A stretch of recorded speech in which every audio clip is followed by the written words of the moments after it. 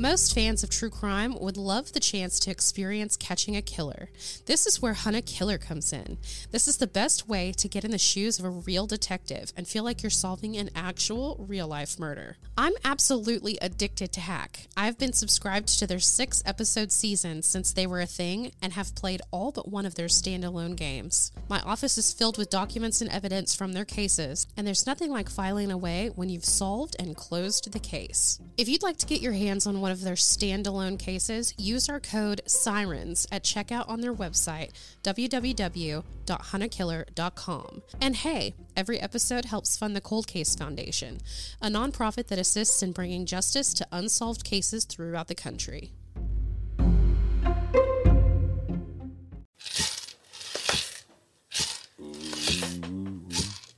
You're listening to Sirens, a true crime podcast, brought to you by the Sirens Network.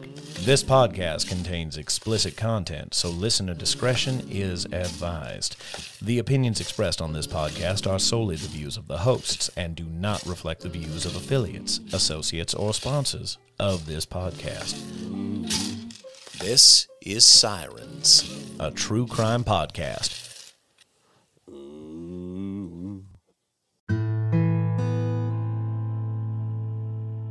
Hello, Killerinis. Raven here, and this is our holiday special Volume 4 that we're doing for Valentine's Day. And I know that this is an early Season 3 release. Our Season 3 doesn't officially start until around mid-April. And I just wanted to let you guys know that you're going to be hearing a lot of new voices this season. Like a lot of new voices. That is because I think we told you in the last episode we released that my regular co-host from the last 2 seasons is pulling back. She's got to take care of more stuff outside of the podcast. So, that being said, I am just bringing on a lot of new voices, seeing how you like that. I've got a lot of pros in their field coming on, something to look forward to. We've got Professor Mandy McNeely. She's with us for our Ether Man. She's going to talk to us about the Osage murders. She actually teaches that, so we're going to let her take the reins on that one. I've got a prosecutor coming on to talk to us about McGirt. I've got a sane nurse or a forensic nurse coming on at one point. But we're I'm doing things different this year. Usually we do this 6 days to air thing like South Park. Dude, that is a fact. And I would record the episode and then literally have a week to like edit and do all this stuff and then get it out. I didn't want to do that anymore because it's very stressful. So what we're doing this season is I'm just recording all of the episodes, and they're literally in any order that I can get my guests here. So you're hearing episodes where I'm probably referring to another episode in season 3, and so I'm sorry for that. You're not going to hear that for a while, but we've got a lot of new voices for you to sink your teeth into. I have one with me today. I'm going to start bringing on a little more often. It is my husband. Hello. This is Rick Rollins. He is a paramedic here in the Tulsa area. Tell us about yourself. I am your husband. Yes. So that's it, really. We know that. I've been a paramedic for 6 years. Is it? Oh my God, no, it's been 9 years. No. It's been 9 years that I've been a first responder. Yeah. What? Started as a firefighter. Oh, yeah, that's right. Yeah, started as a firefighter, and then I was an EMT, and now I'm a paramedic. Yeah. Feels good. Let me tell you. We've been together for 10 years. Yeah. Good save. That was good. How long have we been together? You're the one that did that. No, you did it. How many years? Since 2011. So Don't pull 12. that out. Don't pull. You tell me how many years. 12 years? You count the minutes. I'm not good at math. You're not. I'm really not. You're not. It's 12 years though, right? Right? It's been 11 years. Anyway, and then 2011 to today. married. It'll be our 10-year marriage anniversary this year. But anyway, so I thought I would bring on my husband. It's me, for this Valentine's Day. the man behind the hero. Yeah.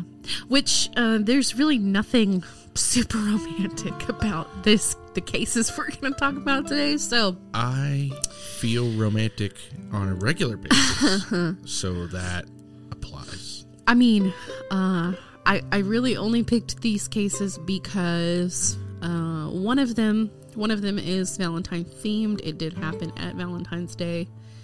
The other happened a couple weeks before Valentine's Day, and I guess that's all it takes to qualify for a holiday special. Well, both of these stories are remiss relationships. They are. Yeah, they are. They took a turn. They took a turn. They do involve entire families.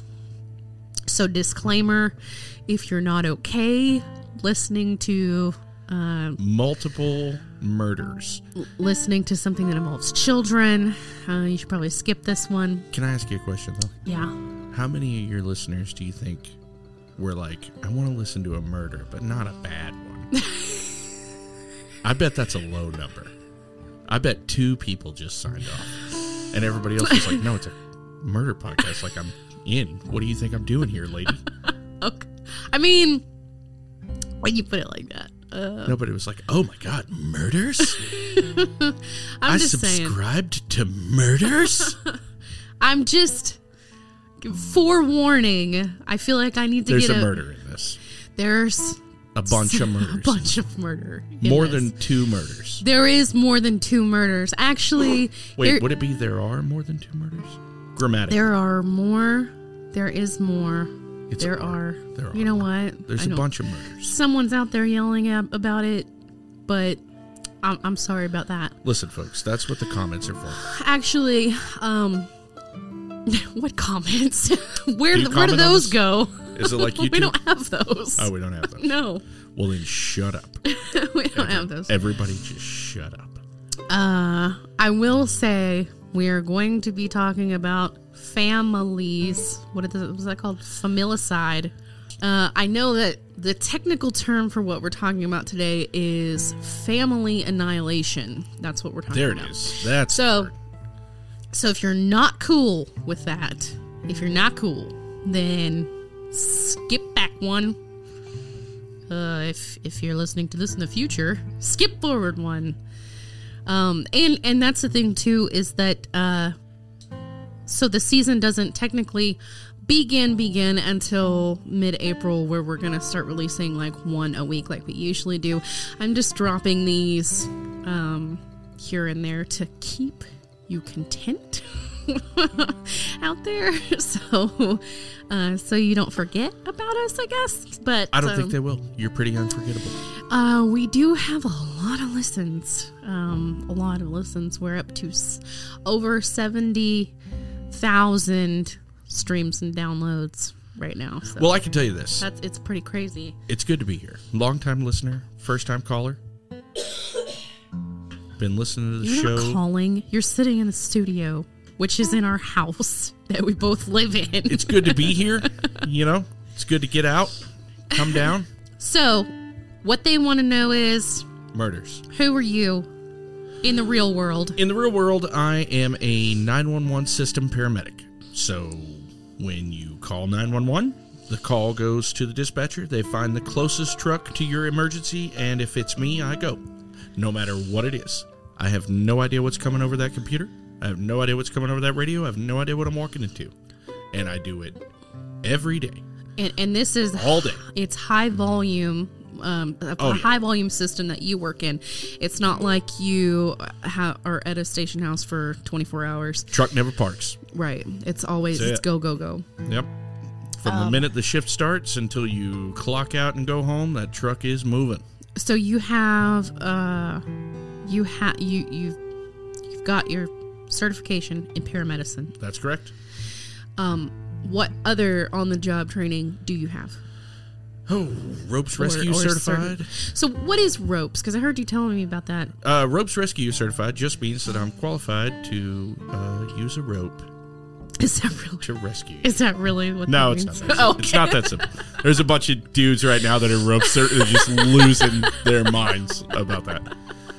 So you can't just So say somebody goes in the river. But it's ROPES. Like, what are they called? Acronyms? No, it's not an acronym. It's just ropes. It's just ropes. Yeah, Like an actual rope. That Yeah. okay. that part is Right. like a rope. Oh, okay. It doesn't stand for anything. It stands for rope.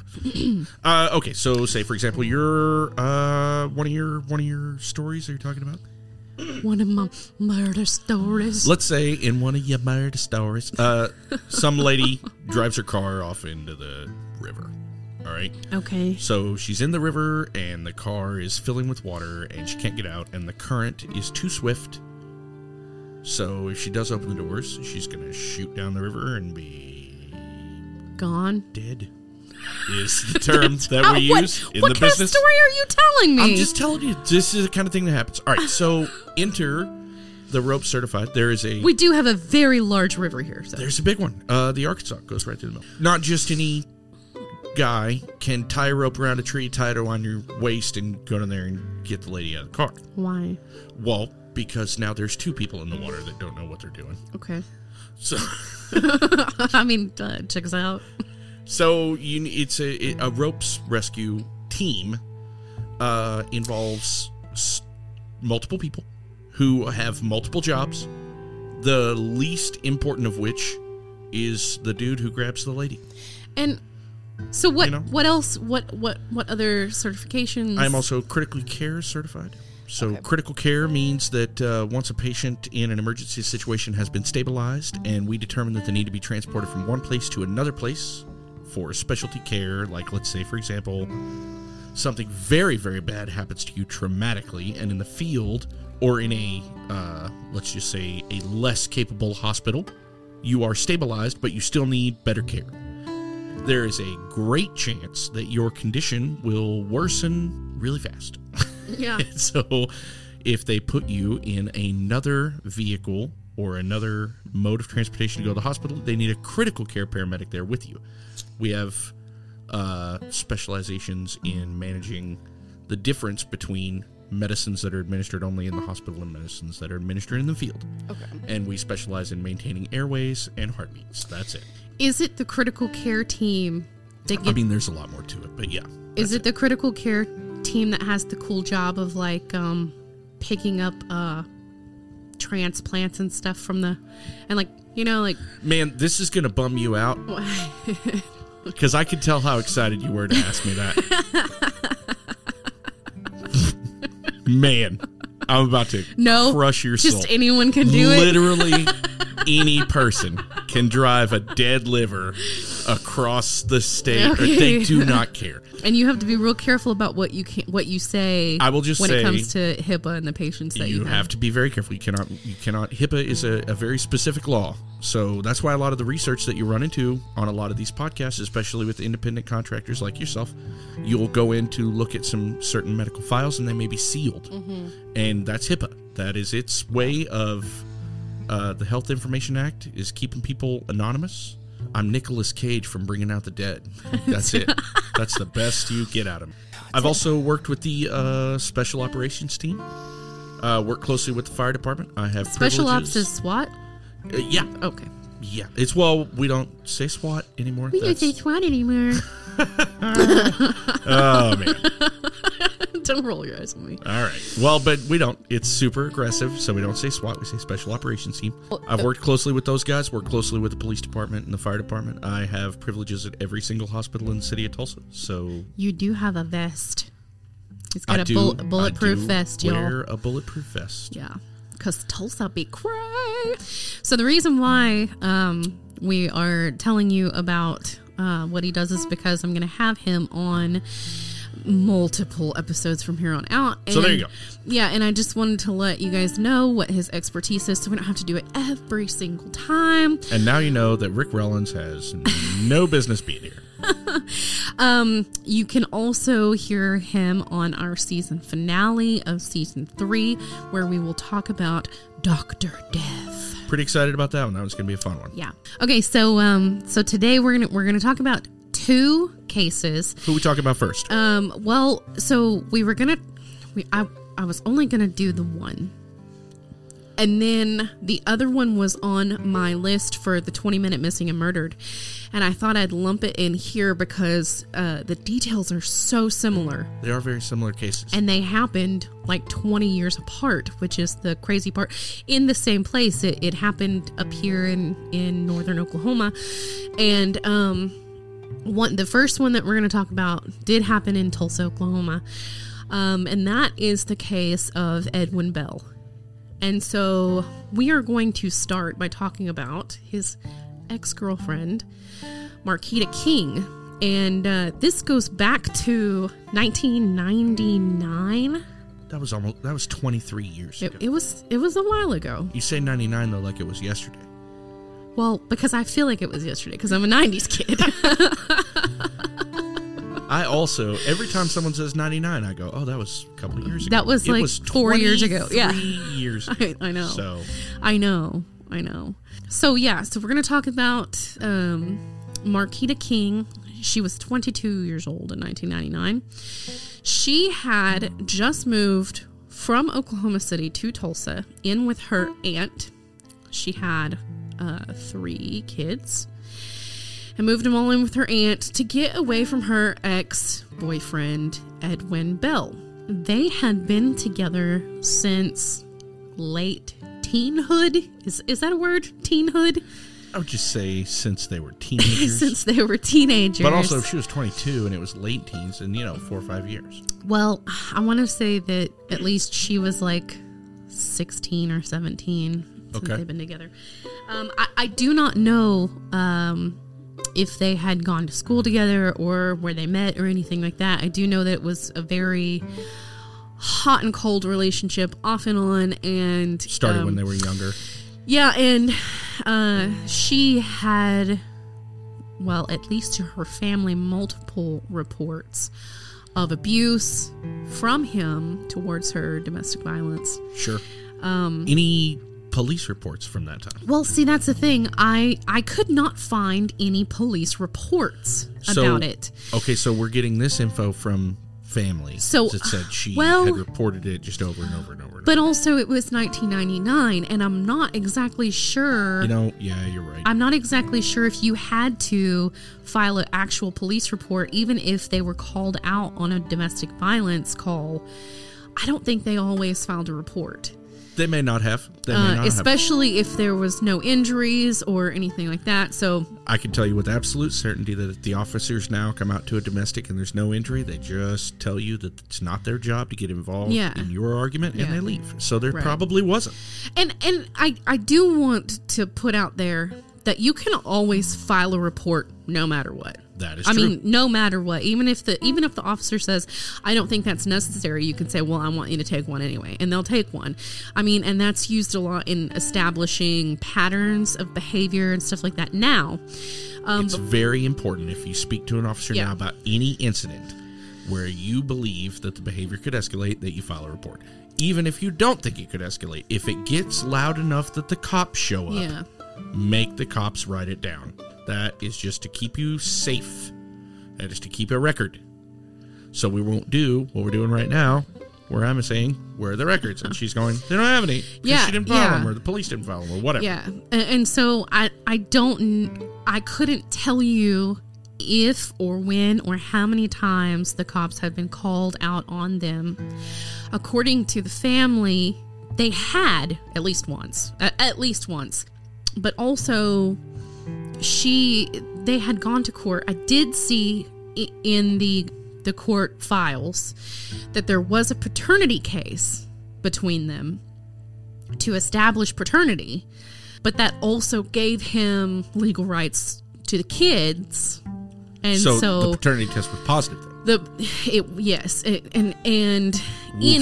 that same instance, I mean, if you're trying to figure out how to keep him away or try to get a protective order or something like that, well, now he has his rights to the children. Sure. And so that makes things very difficult. A lot of times, I will say, and this is very common today as well, but a lot of times now, when something like that happens and you need to stay away from your spouse or ex-spouse or ex-partner, whatever, there are ways to legally set up exchanges to where, like, you can exchange at DHS or even the McDonald's. I know, like, a lot of people that just exchange at the McDonald's. But if you want to exchange it, like the police department, wherever you decide, there are ways to have like DHS workers or whatever there so that you don't have to see that person. You go in, you let them take the kids out to him, he leaves. But again, a lot of that legal stuff probably didn't exist in 1999. Well, it did exist. It did? It did. Oh, look at that. It did because, because my parents had it set up like that. My bio dad and my mom, we were exchanged at the Women's Violence Center or something like that. But I will say it at least did take a lot of legalities, a lot of lawyers' fees to do stuff like that back then. Well, I can tell you that in the city of Tulsa, everywhere that you see the yellow diamond safe place is one of those places. I've wondered what that was. They do a lot of things actually, but the yellow diamond safe place is you can bring any safety issue, and those are at everywhere you see them. I mean, you'll see those at McDonald's, like you said. You'll see them at Quick Trip, which if you're from the city of Tulsa, there's a Quick Trip every mile.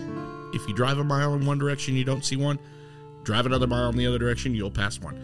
There are so many Quick Trips in Tulsa. There's a million different places. Churches have those signs. Post offices have those signs. Fire stations have those signs. And they have that because it's a public place. They do have cameras. A public monitored, safe place. And they have these little forms where you can fill out and you can just come up and you say, hey, listen, I need a safe place just for a minute. I'm being chased. I'm being followed. I'm being stalked.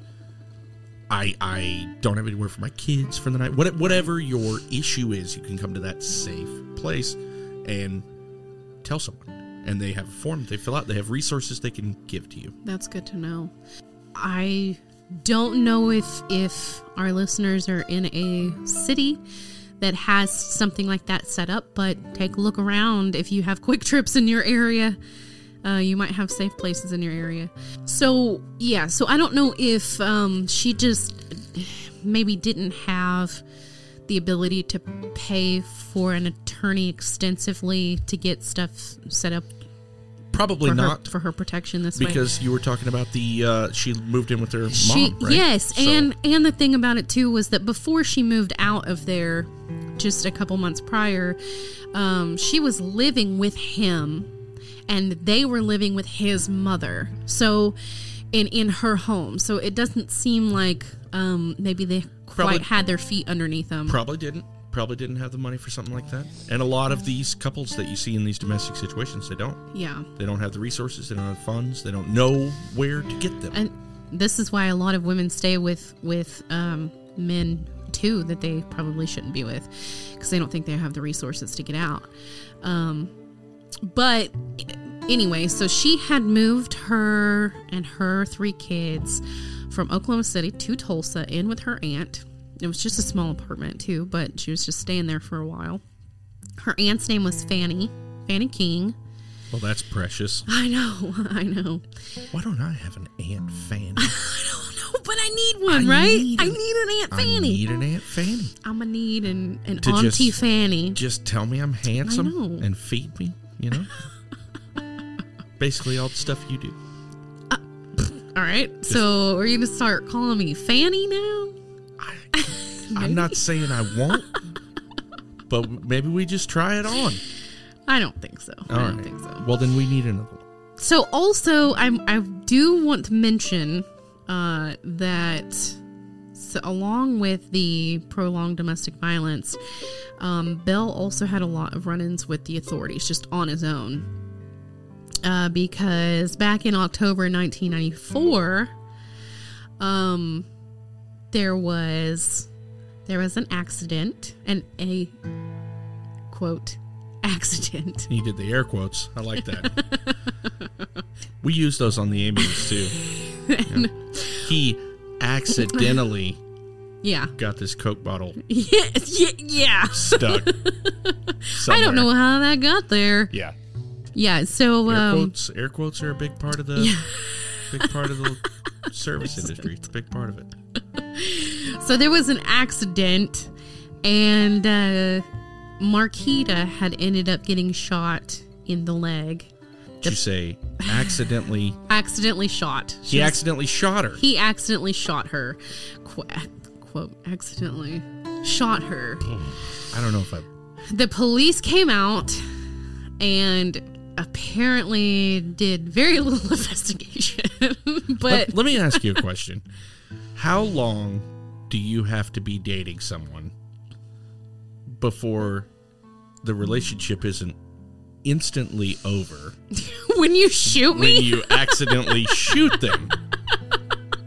A year? I mean, that seems like a 5-year thing. I mean, let's just pretend like it was an accident. It's a no-year thing. It doesn't matter. If you shoot me in the leg, we're breaking up. Okay, but let's just pretend like this wasn't on purpose. Okay, so we're the air quotes are gone. He did accidentally shoot her. Okay. They're also teens at this time. He for sure did not, by the way. He shot her on purpose. But keep going. That's fine. If she was 22 in 99, then how old is she in 94? She's just 16 or 17, what?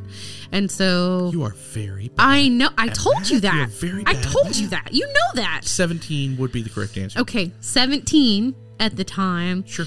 And he's a year older than her, so 17, 18 years old. So is this a kids playing with guns kind of scenario? If my daughter gets shot in the leg at 17... I'm telling you, right? That's unacceptable. Yeah. All right, so we do have a report of this shooting? Okay. And the police also seem to believe it was accidental, correct? Yes, they dubbed it as accidental. They confiscated the weapon. So they confiscated the gun, and they were like, all right, it was an accident. They confiscated the gun. He did not mean to shoot her in the leg. No charges were filed. Can I ask a question? He wasn't arrested. Do they have kids at this point, at this juncture, with the accidental shooting that happened? How old are the kiddos? You look. No, because their oldest in 99 was 4. Just break up with him. You don't have a kid with him. He just shot you in the leg. Hold on, though. If their oldest in 99 was 4, 98, 97, 96, 95. You are so bad She had a kid with him a year later. So precious. I wonder if she was pregnant at the time. Oh, preggers at the time. I wonder. All right, that explains it. Okay, listen, that changes the game. Especially in the 90s, I could see why she wouldn't leave. Well, I can see it. I mean, I'm not saying it's right. Yeah. Whether I'm not saying he knew it or right not, call, maybe but she I knew. get it. Yeah. Now, if they were just dating and she wasn't knocked up or whatever, and then he shoots her in the leg and she's like, oh, baby, you so crazy, and they stay together for 5 more years, that's nonsense. You so wild. We have so much fun together. You guys don't even know. He shot me right in the leg one time. Yeah. I mean, I get it. Well, and here's the thing. So. And this is Oklahoma, too. That's a good bonfire story if you're a happy couple. You know what I mean? Yeah. And then in 97, he gets a record all of his own. Oh. He was arrested on a slew of complaints in Midwest City on April 6th, 1997. The complaints included assault and battery, carrying a gun, which he seems to like, and carrying a knife, driving under the influence, trespassing, and carrying an open container of alcohol. 21 when he's laughing at me because I'm counting with my fingers. Counting on your fingers is the most precious thing I've ever seen. You're surrounded by digital equipment, by the way. I know. I know that. You could have made so many notes about like. This is what I was saying about being a 90s kid. I still count on my fingers, and if there's not enough fingers, then I'm done counting. No, don't you? Yes. You do not blame that on the 1990s. You blame that on you. You didn't study your math. I hate 100%. Math so much. I hate it. I hate it. I know. Listen, I know. You don't have to be smart. You're pretty. I am smart. just not at math. That's what drives me nuts about it, is that you're like the smartest person I know, and you're over here 99, 98. It's killing me. I'm losing Sorry. it. All right, it's fine. Or the DUI charge was reduced to reckless driving. Okay. Whatever public defender representation was there with him that day. Probably. And he comes up and says, Your Honor, he's never been arrested for DUI before. He's promised not to drink and drive. We're going to turn it around. Well, This is it. Yeah, it was his first DUI. See, and that's the kind of thing. Now, if he had got pulled over again, that's going to be a felonious activity, and they're going to lock him up. He did only pay a $200 fine for that one. And then the assault charge was also reduced to disorderly conduct. $272 fine for that one. To be fair, assaulting someone is technically disorderly. Well, it is. But it is much more felonious. It is way more than that. Also, I would like to point out here that we're seeing a lot of these... He's starting to develop some patterns. Well, not even that. Not even that it's a pattern of an escalation of activity. Yeah. But what I'm noticing is a pattern of his charm, I would say, his charisma. Yeah, getting out of shit. To get out of this so many times. You know what I'm seeing a lot of that. Yeah. And this dude is manipulative. He is shady, and he's getting his way. I think that is not only a failure of, not obviously on his part. He's a massive pile of crap, and I don't even know the story. I'm just learning this now. But it also seems to be a failure of the system. So all of the other complaints that I just mentioned were completely dismissed. And that's not unheard of for, like you said, like a first-time offender. That's not unheard of. And that's fine. That's fine. Actually, can we just rack them up here? Can we just think about it for a second? All right, so the shot her in the leg. Yeah. All right, so that's one. All right. Yeah. DUI, that's two. Assault with a weapon. Were those lumped together? Is that the Well, same event? Was no. he like trying to knock over a Quickie Mart or something? No, they did not charge him with assault with a deadly weapon. They charged him with assault. I guess he was fighting someone, and he just happened to have a gun on him and a knife on him when the cops showed up. He wasn't like waving it around, like those pointing are just it like, at anyone. He wasn't menacing or anything like that. No. Okay, but my point is, But he did have them on him. if they had not knocked those down, if every one of those would have been full punishment, Then, the third one he'd have been gone. well, okay, if they would have found that the shooting of Marquita was not accidental, then this would have been his second instance, and he would have gotten at least a year of jail time. That's what I mean. Yeah. There's your failure of the system right there. The leniency of those crimes, which are red flag domestic crimes. Yeah, and so since the first one was accidental, and all of these others got knocked down to basically suspended probation, whatever, they were a first offense technically. So, and I didn't find anything on his record after that. So, I mean, he didn't do anything else. I guess that was the one thing he needed to realize, like, I shouldn't do shit in public or whatever.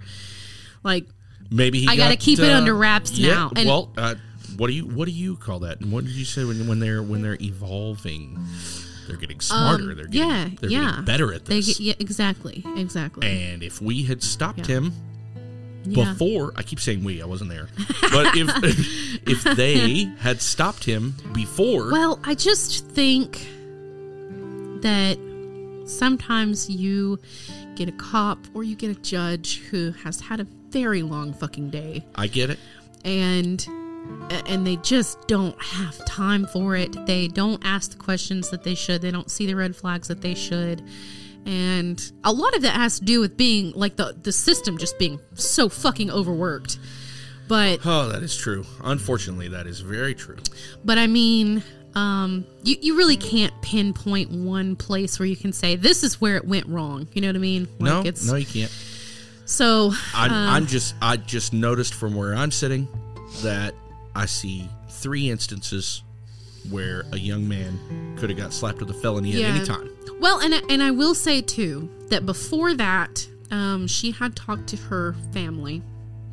She had a brother named Maurice, and she had quite a big family. But anyway, she had talked to a lot of them about what was going on between her and Belle, and had told them, like, of his abuse and the violence and stuff like that. They had suggested to her way before that she needed to go get a protective order. It's my understanding that she did not get a protective order because he had a right to see his kids. And of course, she was the one that the kids lived with. A lot of misconceptions about that. About what, the protective order? Well, no, just about that scenario. You'll see domestic couples now that think that because he has a custody order, that it prevents you from having. No, that is not true. Yeah, and it's not the case. You can absolutely get a protective order. Yeah, like we were, and you can get a protective order on you and your minor children at the same time. That is true. Now, I understand her thinking in the way of, well, he's their father and the kids deserve to have a father.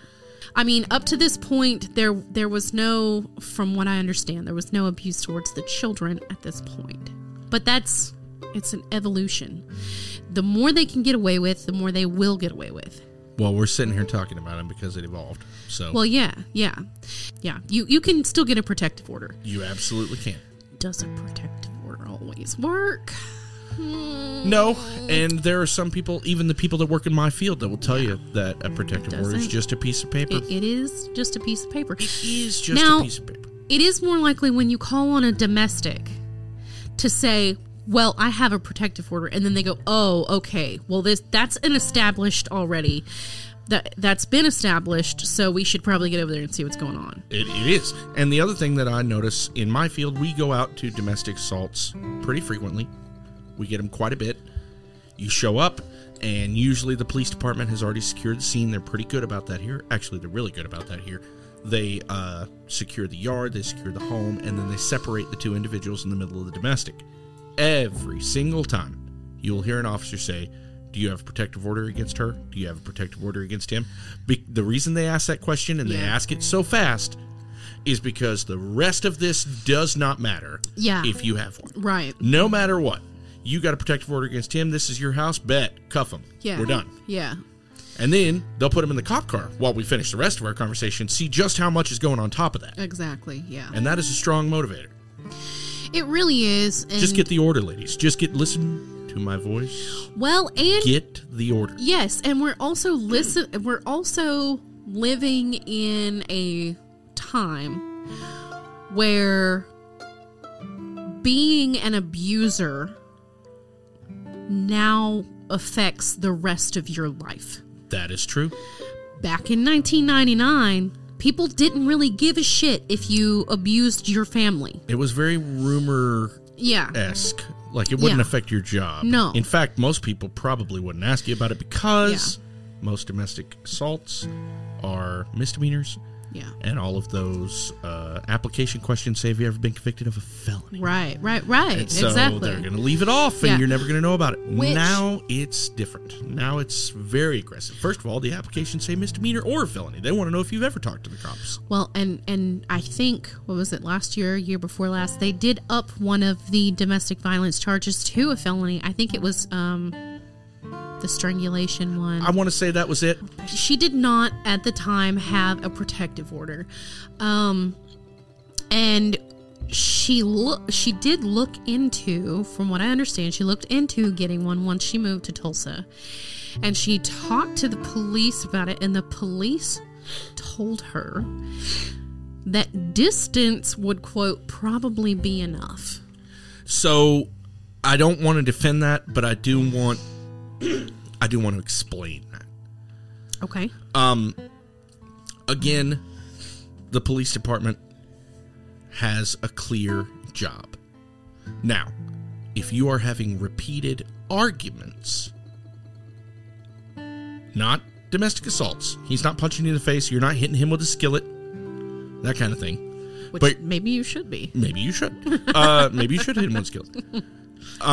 But if it hasn't become violent, if an injury or another event hasn't occurred, but you're just yelling in the yard, and this is the 25th You haven't gone to the hospital for it. Yeah, exactly. Which I don't know. I don't know if she had or hadn't. A lot of people don't go to the hospital for that kind of thing. Well 9 times out of 10. Well, I mean, you remember the lady I told you about that got hit with the garden rake? Yeah. She got hit in the face. Yeah. And she was like, "No, I'm good."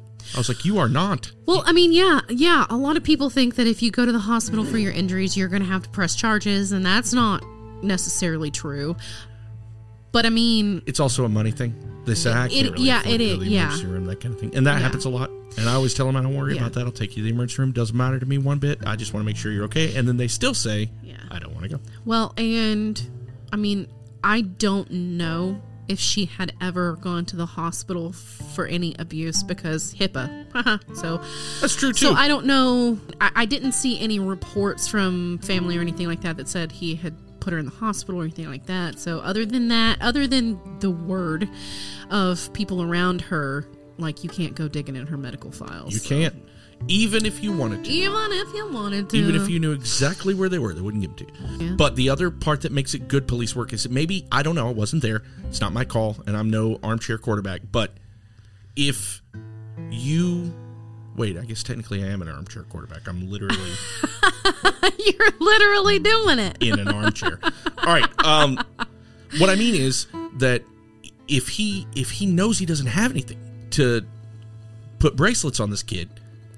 And he's been here 20, 30 times. Just you guys screaming at each other in the yard. And you'd be surprised how many times you show up and they're not even, it's a good argument, but it's not escalated to 11. She's not throwing stuff at him, but they're literally 30 feet apart from each other screaming. Yeah. That is not a crime. You can yell anytime. You can yell whenever you want. You can yell at the bank. They'll probably kick you out. You can yell at the grocery store. You can yell at the hair salon. You could just start screaming anytime you want. Not illegal. It's not illegal. So the cops will show up and they'll say, "All right, look, I should not know your birthday. Right. I know your birthday by heart. I shouldn't. Yeah. That's bad, right?" Yeah. And he probably told Marquita, he's like, "Hey, listen, just go. Yeah. Just leave him." And then all this is done. Yeah. And so, not like I said, not to defend him, but I've been in the yard where that cop has been talking to that lady, and I've had that patient that has been domestic 15 times, and you know her first and last name, you know her full medical history, you know his first and last name. They both beat each other up a dozen times. Why am I coming back here? What am I doing in your yard, man? So let's go to the day of the incident, February 12th, 1999. The children were supposed to go and stay with Bill for 2 weeks. With Edwin? And he was still living with his mother. Was this a court-ordered I don't know. Visitation? I do know that he did have some sort of court. They had worked it out in some way, but I don't know if this was part of it. I meant official. That's what I should have said. Was it official? Know. I'm just going to go out on a limb here and say that this was not probably in the court documents. And let's be honest, she hasn't done anything else by the book. He hasn't done anything else by the book this whole time. No. Why would this be? Yeah, so he probably called her and said, "Hey, I want the kids. Can they come stay with me for a couple of weeks?" And she probably said, "Yeah." I mean, and they did have it worked out because he was still living with his mother, Linda Ferris. I wanted it to be better than Fanny. That's just me. She was only 45. So Linda. But anyway, so he was still living with his mother, Linda, and so I'm going to assume she didn't feel so bad about sending the kids with him because technically it was Grandma's house. Sure. And so, so that morning, Bell and his mother, Linda, loaded up in the car and headed from Oklahoma City to Tulsa to go pick up the kids. So Marquita was preparing her children, Ebony, who was 4, Essence, who was 2, and Marjona, who was 8 months old. 4, 2, and 8 months. 8 months. Yes. Yeah, I know. The night before, Ebony was combing the girls' hair and getting their bags ready, and they were supposed to stay with them for 2 weeks, so they were... That night, Fanny was helping Ebony, and she had a little friend over, and they were making Valentine's Day stuff and, doing cute little girl stuff. Cute little girl stuff. Apparently, his dad lived there too, because... So where's Pops? Well, I don't know. I just saw Fanny mention in a couple of articles that they were going to go stay with Grandma and Grandpa. So, okay. I don't know. I don't ever see him mentioned anywhere else. But maybe he was at work. I don't know. Maybe But he's anyway, at the store. Who knows? Fanny said she left for work that morning. The baby, the 8-month-old baby, had been sleeping with her. So she got up and she told Marquita that she was leaving for work and she needed to go in there and get the baby. Okay. She said, I told her goodbye, and that was the last I said to her. That's the last time Fanny knew anything about this. She left for work assuming that everything was going to go fine, and I feel like if she had reservations about them being somewhat alone together, she probably would have stayed and watched the exchange. So Fanny, from her point of view, she's got no red flags about this. This is another day at the office. I'm not going to say that she didn't have any red flags about it, but... Not enough to stay home. Not enough. She knows he's a mess. Yeah. But he's not going to... What's he going to do? But, I mean, in her mind, I feel like she's going, well, his mom, Linda, is with him. Like, what could possibly... You know what I mean? No, I like, get there's that. already a supervisor. There's a grown-up here. Yeah, there's a Got grown-up it. here. Yeah. Yeah. So I mean, it's very common to think bad thoughts without thinking the worst. Yeah. And that happens a lot. I see that a lot. Yeah. So Belle and his mother, Linda, did arrive around 10 a.m. No one knows what happened after that. Like, no one knows what happened during the exchange. Around 10:30, he gets in the there, morning. He gets there at 10 o'clock in the morning. No one knows what happens in this 30-minute exchange, because about 10:30, Marquita's sister goes to the apartment to check on the family because she knew that Belle was coming, and she did have reservations. And so she tried to call, no one answered, and so she just ended up going over there to check on her. When she came in the door, now this is an apartment in North Tulsa. Small spots. There's small spots, folks. If you think you live in a small apartment, and it's just a 1-story apartment. Our apartment that we lived in was 900 square feet. If that, I think being generous. I think it was 850 square feet. It was small spaces, man. Very small. So now there's going to be Belle, his mother, Marquita, and 3 kids in this tiny apartment at once. So that's 6 people in this little space. You remember we could stand in where the dining table was? Yeah. We could stand in the kitchen and see everything single room of the apartment. We could see into and see every corner and of if you had 4 adults in that room, it felt super crowded. Oh, not even that. Yeah. 2 adults. Yeah. It was just me and you. It was pretty crowded. Me and you, and we hated it. So, needless to say, when Marquita's sister walked in the front door, she could see everything. Sure. The first thing she did notice was the 8-month-old baby, motionless on the floor. And this was in the living room? This was in the living room, 10:30. All of this happened within 30 minutes. So she immediately turned around and called the police. The police came in. There were also witnesses that heard the gunshots. I don't know how many there were. Well, there's no way that's not possible. Yeah. I mean, in an apartment complex, you could hear the dude cooking dinner in the wall across from you, so everybody heard these gunshots. Police said that Belle and his mother, Ferris, were sitting on the couch with one of the children. King and the other 2 children were lying on the living room floor in front of the couch. Like, it was presumed that, like, 2 of them were sitting on the couch, 3 of them were sitting on the floor, and then they presumed that Belle had done this because it looked like he sat down next to them when he was done on the couch and turned the gun on himself. They found the gun next to him. So the body count was 6. So I 6 believe. people, right? I forgot the baby. The 3 Right. kids and then the 3 adults, Okay. including Bell himself. Right. I know that you're probably thinking in your head, like, how did he control 6 people? This was all done with a 9mm, and it all happened, like I said, within 30 minutes. It is my opinion that he planned on doing this, He had to have. and that he surprised them with the gun. He had to have. Because there's no other... I mean, granted, you can stand in front of the door, because there's only one way in and out. That's the other thing I was going to say. You can stand in front of the door, and you can control them that way. But when the police came in, there was no... They were sitting on the couch. They were sitting on the floor. There was no evidence that anyone had tried to get up and run. And they probably wouldn't have. Remember, they know this guy.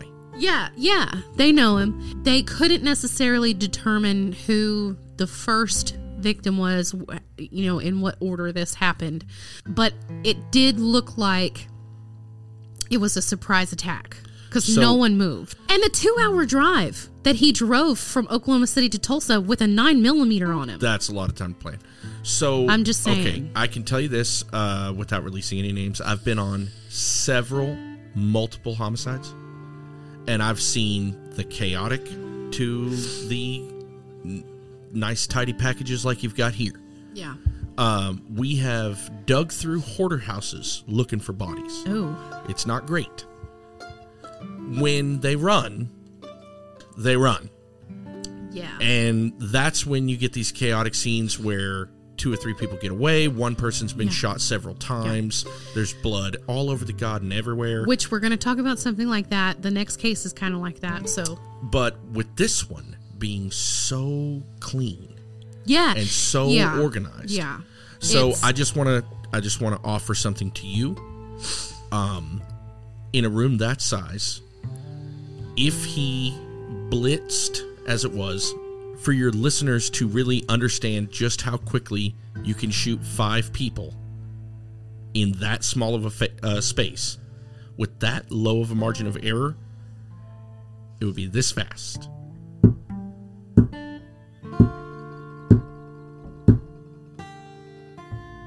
You've got a 30-minute window. Yeah. Yeah. It took that much time. Yeah. It's nothing. To turn that gun, Done. There's no telling. Done. There's no telling how long he planned it. And I feel like it really was, because it happened. It happened so fast, and within that 30-minute time span, he had 2 hours to think about it on the way up there. He took the gun on the way up there. It would blow my mind if it was unplanned. What kind of human being shoots an 8-month-old baby? I can help you with that. It's called a pile of human garbage. So the issues that you run into with these previous reports, the reason it's so serious is this is the outcome. These scenarios end one of 2 ways. He goes to jail, you die. There is no middle. Ladies, you can't fix this dude. He's broken. Sorry. Are you okay? Yeah. You good over there? I'm just our kid is 10 months, so I'm just like, the single greatest threat on planet Earth to women is men. You would think it would be sharks. 100%. It's not. No, it's you think not. it would be bears? It's not even close. Maybe even cows. Nope. Men. It's men. You know what the single greatest threat to men is? Heart attack. That's it. It's not even close.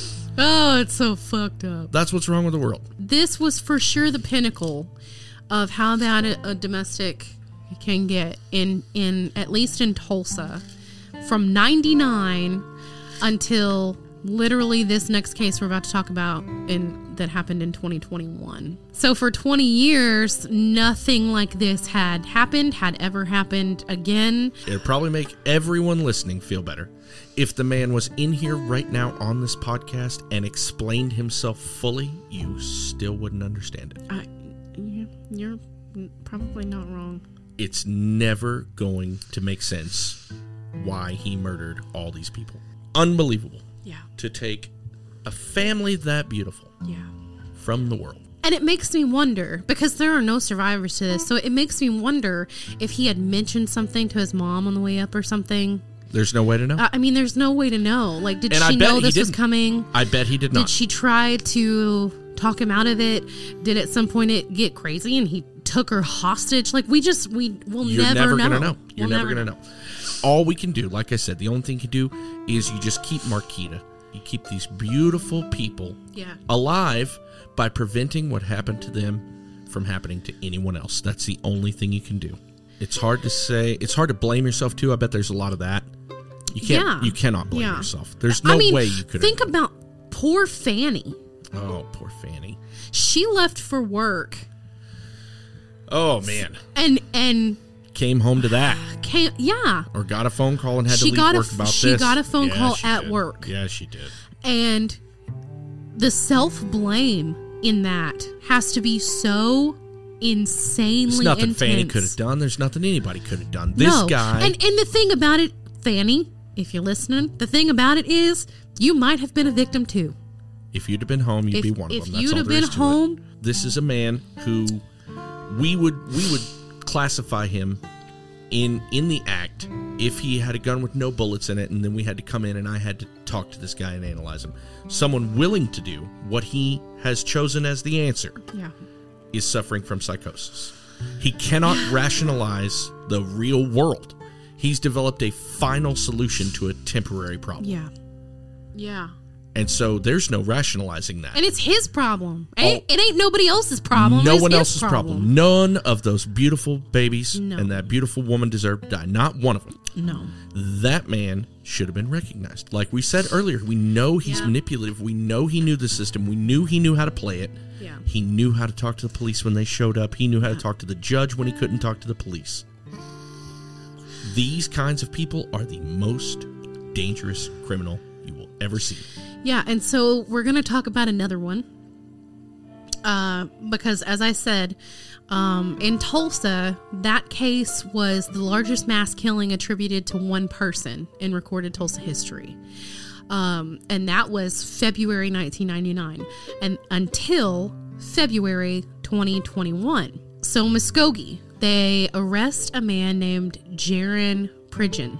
They charge him with 6 counts of first-degree murder, a count of assault and battery with a deadly weapon, and possession of firearms after conviction or during probation. So he was on probation when this next incident happened. Pridgeon actually had received a deferred sentence in 2019 after being charged with 2 felony counts for allegedly throwing 2 large pieces of cement at a woman where he struck her in the torso. And a judge in that case ordered a mental health observation and evaluation, but those results are sealed. Red flag number 1. He was also charged with a felony from car theft in 2017. Okay, so we know... The mental health evaluation is sealed. We don't know the results of that because HIPAA. Obvious. Yeah. HIPAA. You're killing me. Yeah. 2 brothers. Jarron Pridgeon is one of them. I will say that there hasn't been a trial for this yet. There has been an arraignment. Yeah.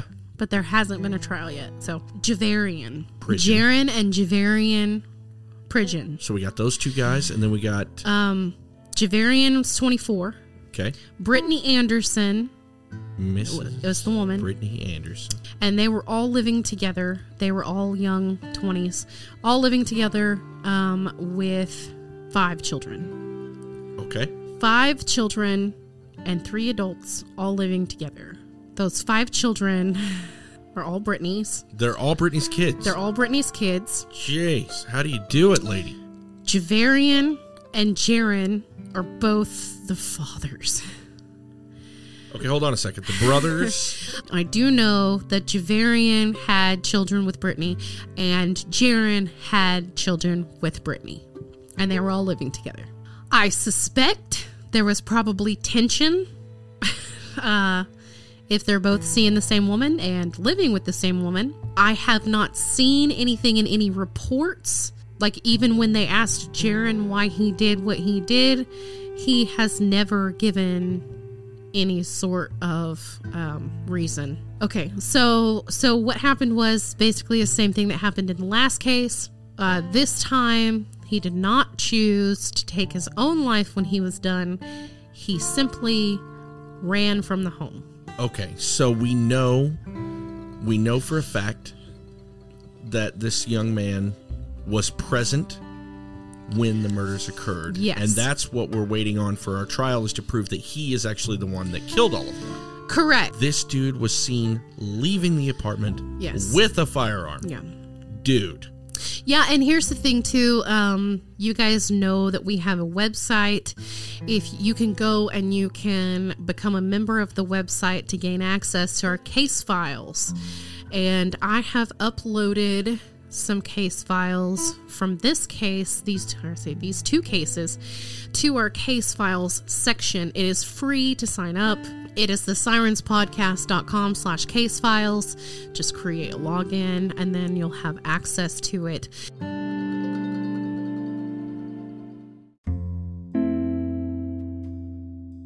Okay, so we recorded most of this on the 1-year anniversary of the Pridgeon case, and with that came a lot of media attention, so there has been developments. So I'm slipping in here in the middle some developments, so keep in mind what we talk about in this little section right here is the more recent details than what you will hear later in the episode. I can say one of the details is that, so we have a 911 call. Yes. And it is, I'm going to warn you now, so trigger warning, if you don't think you can listen to this, where I am going to play it. And it is fairly decently long. It's like 8.5 minutes. So if you think that you can't handle it, skip on ahead of that. We're going to listen to it. And here's the deal. I did figure out how Brittany was shot. Now, I don't know if she was shot multiple times or just the once, but I do know that she was shot in the head. In the medical field, that's what we call no bueno. Pridgeon is the one who called 911, and he handed Brittany the phone. And she is talking to the dispatcher about what is happening. And we're going to listen to the call now.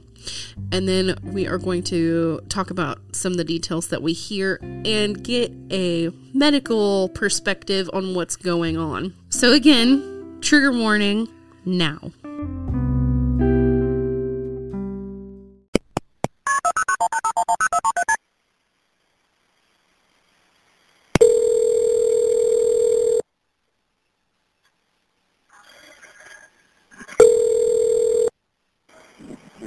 Please fire ambulance. Hey, I need ambulance. I'll make sure it's for the EMS. Don't hang up. Ambulance is the telephone number you're calling from? I don't know it. On my phone, I see 918-871-1736. Does that sound familiar? Hold on one second. Okay. Hello? Hello? This is the ambulance service. What's the telephone number? I need an ambulance. I've been shot. Okay. What's the address where you need the ambulance? 903 Indiana Street. Okay. Skokie, Oklahoma. I've got help coming. Just repeat that address to make sure I have it right, okay? 903 Skokie, Oklahoma. Okay. You said 903 Indiana Street? Yes. Okay. Tell me exactly what happened. I can't explain.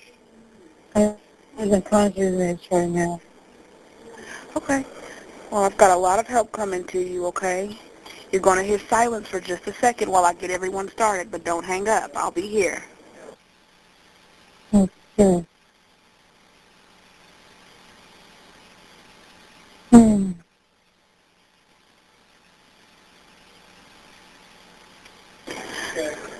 Okay, ma'am, are you alone? Hello? No. Are you alone? No. My kids have been shot. Who has? my kids.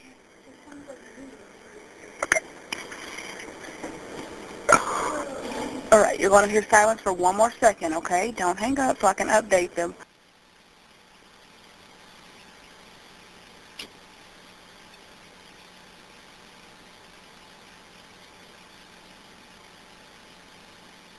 Oh, I'm dying. I'm still here with you, okay? How I'm many people dying. are hurt? I don't know. You don't know? Okay. Help is already on the way, okay? I'm dying. Please. Yes, ma'am. They're already on their way to Okay. you. The questions won't slow them down at all. Bear with me. I'm paralyzed. When did this happen? Yeah. Is the assailant still nearby? Can you hear me? Is the attacker still nearby? Yes. Okay. Is there any serious bleeding? I don't know. Okay, that's all right. Again, they're coming as fast as they can, okay? All right. What part of the body was injured? I don't know. Okay, no problem. Is there more than one wound? I don't know. I'm hurting. Okay, they're coming I as don't fast as they know. can. All right. I hear one baby. All right. Well, I'm going to stay on the line with I you. see one Okay? baby. But I don't hear my other kids. You don't hear your other I've kids? been screaming. How many kids were there? I have 8 kids. You said 8? Yes. All right. What's the name of the person that did this to you? I can't say.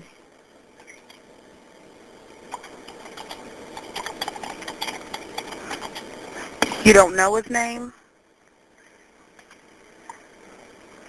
I can't say. Okay. Well, they're coming as fast as they can, okay? Okay.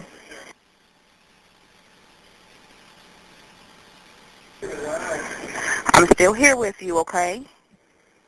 Okay.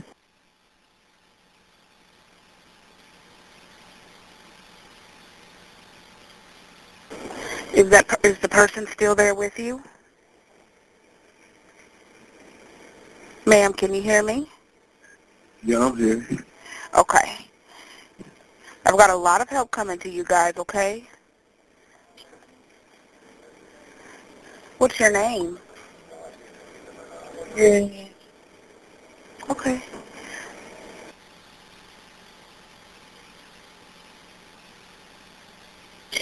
They're coming, okay?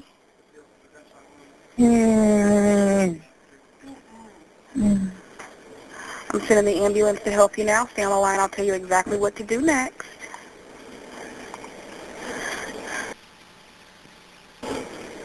And you want to hear silence for just one more second.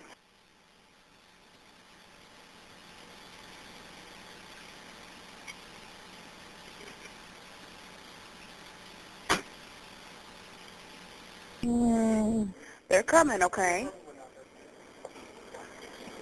They're coming as fast as they can. I'm still here with you if anyone needs anything, okay?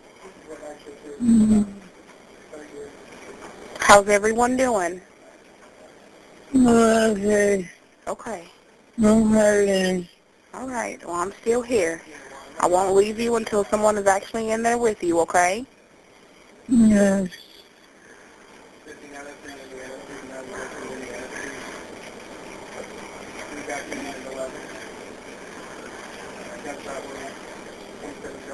Still here. Mm-hmm.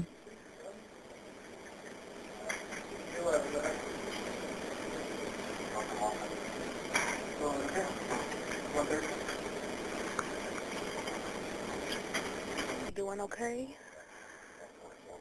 Are you still with me?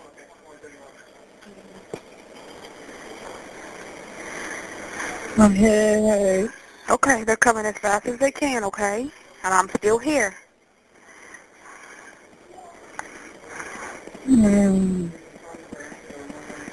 They're coming.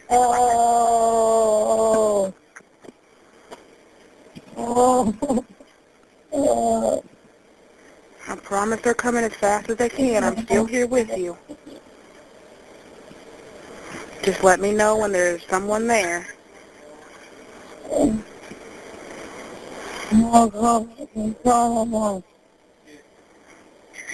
My mama. What's her name? Hope. What's your mom's name? Hope. Okay. And then what is your name? Brittany. You said Remy? Brittany. Brittany, okay. Brittany, what's your last name? Anderson. Anderson, okay. Can you tell me your birthday? 7/29, 1990.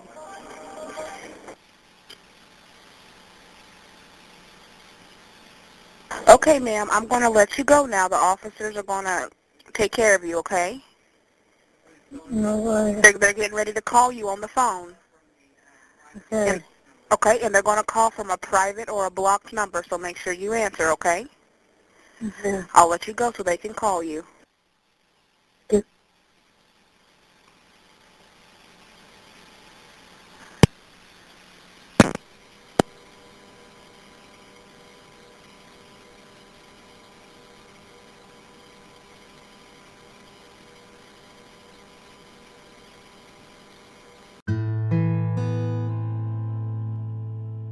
Okay, so the first thing that we want to know is, what is your protocol when you get called to something like this? So you prioritize your patients, whether they are emergent or non-emergent. And any penetrating injury of any kind to the head of the trunk is absolutely emergent. So just knowing the mechanism of injury right there, she needs to go right now. She needs medical care right this second. So you walk in and you survey the room. Well, and you triage? Kind of, but also here's the other thing. Gunshot wounds can elevate the level of damage no matter where they are. Right. Several delicate arteries go throughout the entire human body. What people assume about gunshots from what they see on television or in movies is it just makes a straight hole. Yeah, through and through, yeah. Through and through, and you're totally fine. We actually have talked about this several times on other episodes where depending on what kind of gun it is, what caliber it is, where you were shot, there are several times that it'll go in and kind of ricochet around, or that's not even the worst part, or stop just short of going through. What we worry about, especially when it comes to blood loss. Now, you have a patient on the phone who has an altered mentation, who is slurring her speech, slow to respond, confused. Your first concern in any traumatic injury is the blood pressure.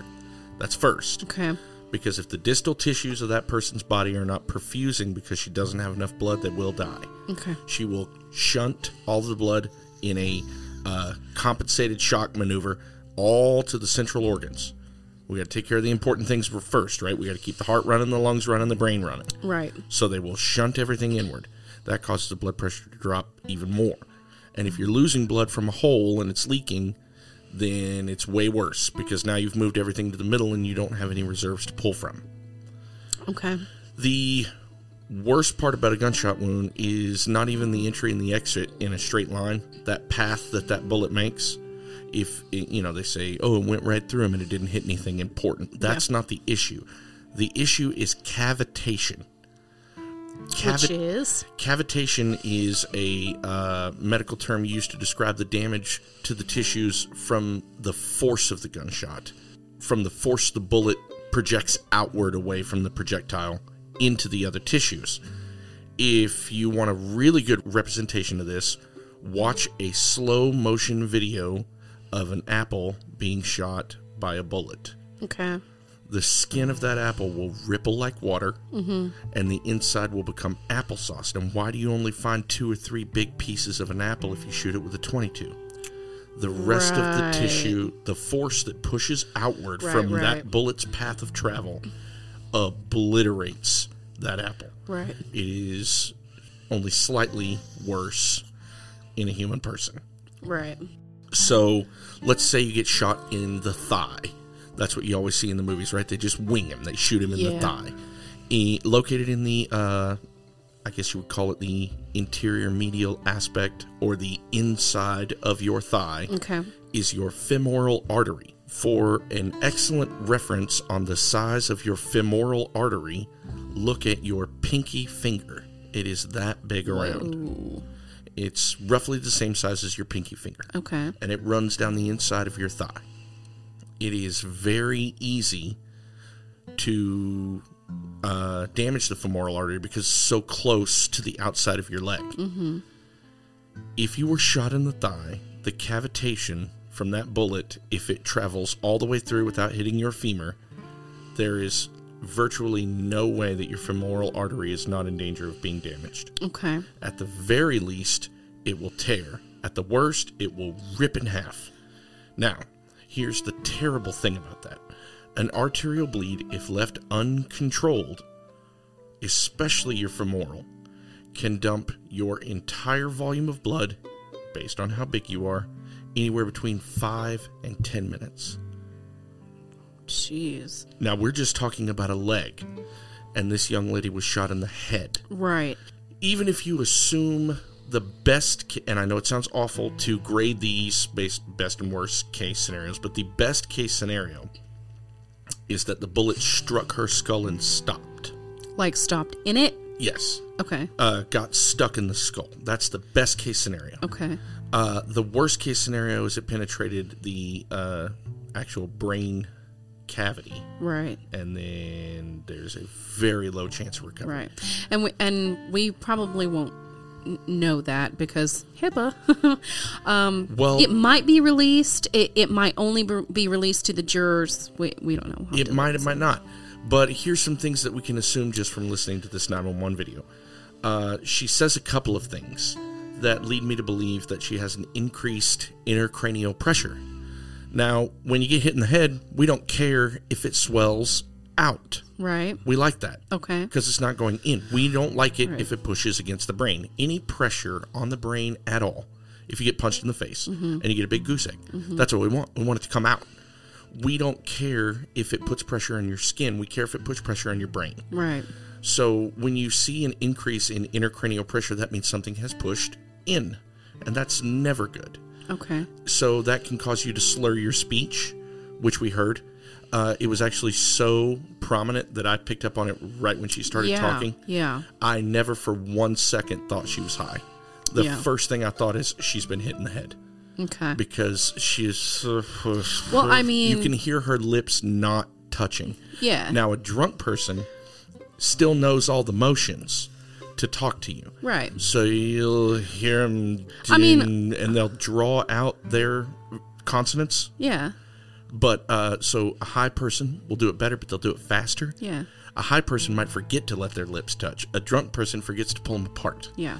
So you'll hear things like that as you talk to them more. Mm-hmm. However, someone that has a traumatic brain injury is still doing all the normal things, but her lips aren't answering her. Mm-hmm. So when she said, Brittany, that's when you knew, like, oh, her lips touched once and never came back together. Like, that was the end of it.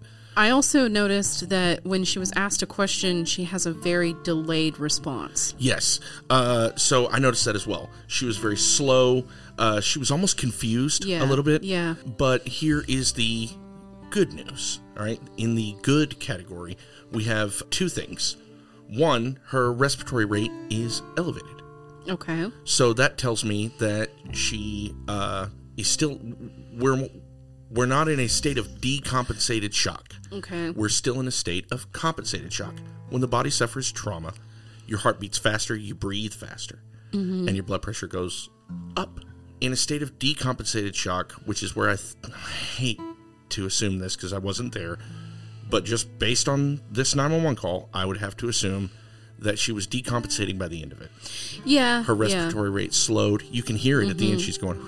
Yeah. And it's slowing down quite a bit. Her response times are getting longer. Like you said, she's taking longer to answer. And then her level of consciousness is beginning to deteriorate. In fact, her understanding of the world is beginning to deteriorate. So we use a Glasgow Coma Scale, or a GCS scale, to tell me how alert a patient is. And normal, you and I, all of our listeners, a good portion who aren't like hopefully wine drunk in the bathtub right now. Well, or hey, look, I love it. You can get wine drunk whenever you want. You I do support you, that boo-boo. completely. Drink on the porch. I love it. You're making a martini 2:00 in the afternoon. You and me got a lot in common. Your GCS is probably a 15. That's us. That's where we want it. Okay. If you are confused, and this is legitimate confusion, like if I ask you, where are you right now? And you don't answer me right away and say the studio, but you look around to figure it out, you're confused. Why are you confused by that? We didn't move rooms, dude. Right. Where are we? Yeah. The other thing that we look for is how open her eyes are. So obviously I can't assess that's a 911 call. And the last one is obeying commands and the physical or motor functions of it. Of course, the top scale on that is obeying commands. Yeah. The top scale on your eyes is that they are open all the time and you're alert. And then the middle one is clear speech. So if you have confused speech, you go down a peg. Yeah. If you have inappropriate responses to questions, you go down a peg. Okay. If you are inconsolable screaming and grunting, you go down a peg. And then not responding. She asked her a couple of questions. Yeah. And she was confused on how to answer them at the beginning, but by the end of it, she was responding inappropriately. Well. So that's a deteriorating level of consciousness. Her GCS is dropping. And I could assume if I was in the room, her eyeballs are probably closed and she's not really moving around a lot. It sounded to me like, God, this is horrible to speculate, but just based on the information that was present in the video, it sounds like her mouth is touching the speaker of the phone, doesn't it? Yeah, so when I listen to it, for some reason, my imagination puts her laying on the floor and he's just called 911 and put it on speakerphone and laid it next to her face. Okay, but that's probably not true. It's probably not, but that's what I'm seeing in my brain. Well, just picking out based off the evidence that was present in the video is she says, can you name your attacker? And she says, I can't. Can you name your attacker? Yeah, she says I can't say. But now, then she just asks a different question, like a good dispatcher. Yeah. Is he still there with you? Yeah. And he answers. He answers. So he's obviously got it on speakerphone and he's listening. It does seem like he has it on speakerphone. Now, if that's true, if he is the perpetrator holding the phone on speakerphone next to her face with a gun in his hand and has no compassion for her well-being whatsoever, he has probably just set it on her face, but he didn't let go of it. So that tells me she has no motor command or response. Yeah. So that drops it again. Yeah. I would put her GCS anywhere between 13 and 11 just based off of not being able to see her. Just based off this. Oh, I almost forgot. The other good thing is the pain. The pain is good. Yeah. I know that sounds so horrible, but like when we take care of pediatric patients like babies, screaming babies, bawling babies, my favorite babies. You know why? Because if you're screaming and you hate me, you're alive. And you have a heartbeat and your lungs work great, and that's what I want. So in this particular case, she can feel pain. Yeah. So I know, just based off that it probably has not severed her brainstem or penetrated the cerebellum. I don't think any of that's true. I don't think it's in the actual brain tissue. I don't think either one of those things are true because she can still feel pain. She's moaning, she's grunting, she's hurting. Yeah. If it penetrates any of those major portions of the brain, you won't get that response. The only thing that I can think of is that it hit her. This is just speculation. I do not know. I was not there. I did not read the report. But it sounds like the bullet struck her skull, caused a crack or a break in that skull plate, and now she's bleeding inward because a cerebrovascular accident is what we call a stroke. And that roughly translates to blood touching the brain or a clot stuck in the brain that prevents blood from moving past it.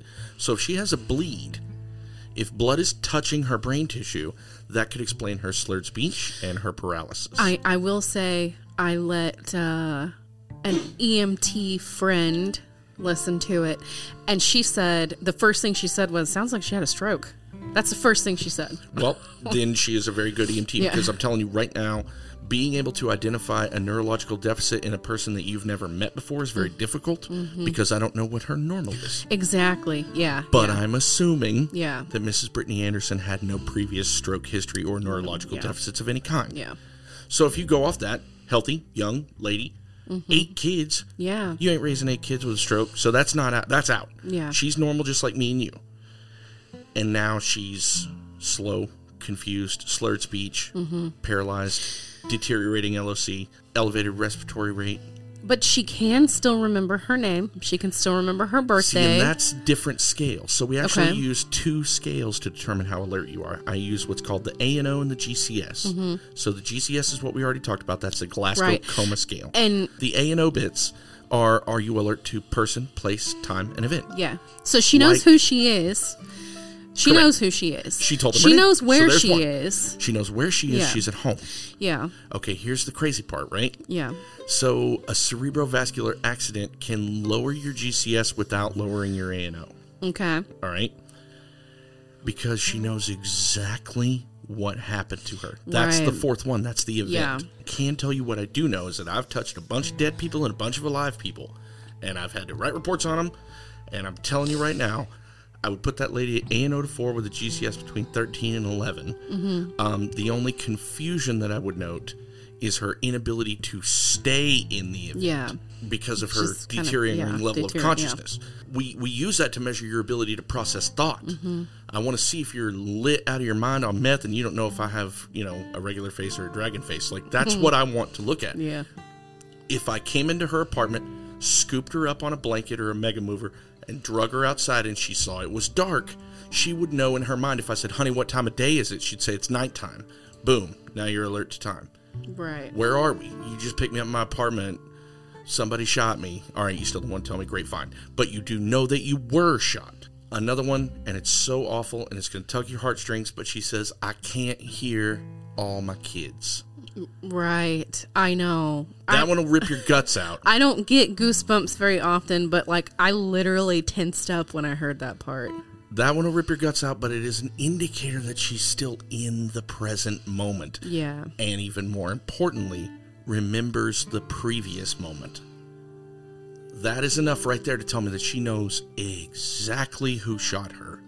She knows exactly what happened before this happened. Yeah. And here's the worst one. Here's the one that I don't like at all. And this is just me assessing it as a medical professional. She says, I'm going to die. I'm dying.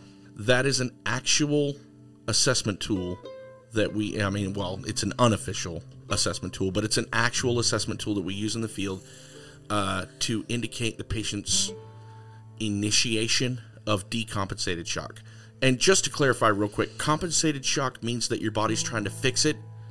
It's trying to fix what happened to you. And decompensated means you've given up. Okay. Your body has given up. That's correct. Your body has given up. All your defensive mechanisms have failed, and you are circling the drain, so to speak. I got air quotes open. I'm doing that. Impending doom is a vocal preface to decompensated shock. I guarantee you could put 100 paramedics in a room and tell them you got an 85-year-old grandma that looks up at you and says, with great vitals, I think I'm about to die. Yeah. And every single one of those would tell you the same thing. I'm going to stop talking to grandma and look at the monitor and see where her vitals are, because that's them going, she knows. Yeah. You can feel it. And it's called impending doom.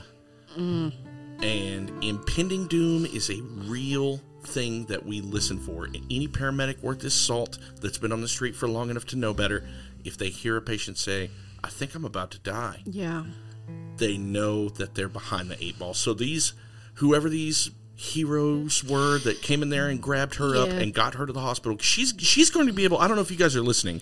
If you guys are listening, you're my heroes. You Muskogee guys that came in here and got this chick and put her on the stretcher and drove to the hospital and got blood all over your clothes, and and saw what you saw. Dude, you did the thing. You did the thing. That, I don't think you understand that a traumatic injury in the field of this level of critical nature has less than 10% survival rate, and if they go into arrest, it's less than 1%. Yeah. cardiac arrest if they, if their heart stops. It's less than 1% survival rate. And whoever these two fucking badasses were that ran in and snatched this lady up and threw her in the cot and drove hot from Muskogee to a level 1 trauma center like a boss, these dudes need all the kudos. Yeah. Because that is a hard case. And I guarantee you, when she got in there, they were behind the 8 ball. And they got there in less than 9 minutes. That's all you want. Yeah. They got there in less than 9 minutes. They snatched her up. By the way, our protocol is 9 minutes and 59 seconds. So they were really? 1 minute away from being outside of just protocol standard issue. They still got to her. They snatched her up, threw her in the truck, and they saved her life. Because I promise you, just listening to that 911 call, 2-3 minutes in a call like that makes a difference. It makes all the difference. Yeah. A car in front of you that will not move out of the way can kill that patient. Yeah, so everybody out there I'm getting off my soapbox, who but doesn't freaking pull over I know, I'm kind of for bleeding, lights and sirens. I'm bleeding my own nonsense here. But what I mean is, Pull the freak over. It's a difficult case where they've suffered a gnarly trauma to their head and brain pan, and then you've got some poor lady or bystander or layperson's holding pressure on it with like a dish towel or something, and you go in there and you take over, you put your hand over theirs and you hold the dish towel, and then you take them out to the ambulance. They're awake, they're talking to you, and this is just part of the job. I need to see what I'm dealing with, so I move the dish towel. Then a piece of her brain falls out and she dies immediately. I mean, it's the worst possible injury that you can get for survivability, and it is an absolute miracle that she pulled on the other side of it. It sounds like she says on multiple occasions, the dispatcher says, "Who did this to you?" And she says, "I can't say." But then at another point, is your attacker there with you? Yes. Well, who is it? I can't say. So she knows what happened. She knows what happened to her. But it would be very simple in this case to prove that Mr. Pridgeon is in fact the assailant. Yeah. Even without her testimony. Yeah. Just with that 911 call. Yeah. And if she had died, I just need 2 pieces of information. Yeah, if she had died, you could still use that for sure. No, 100%. Yeah. So he's holding the firearm in his hand. Yeah. And then and speaking of that, I wanted to address something that we talk about later towards the end of this episode. We talk about a deprived child hearing, where I'm going to say, I don't know what that entails. I don't know how many kids they had. As per this update, I know now that she had 8 kids. 8. He says there's 8 kids. She says there's 8 kids in the 911 call. And later reports say that there were 3 children still alive and unharmed. Oh, thank God. Yeah, in the house. 5 children were deceased. So there were, in fact, 8 children.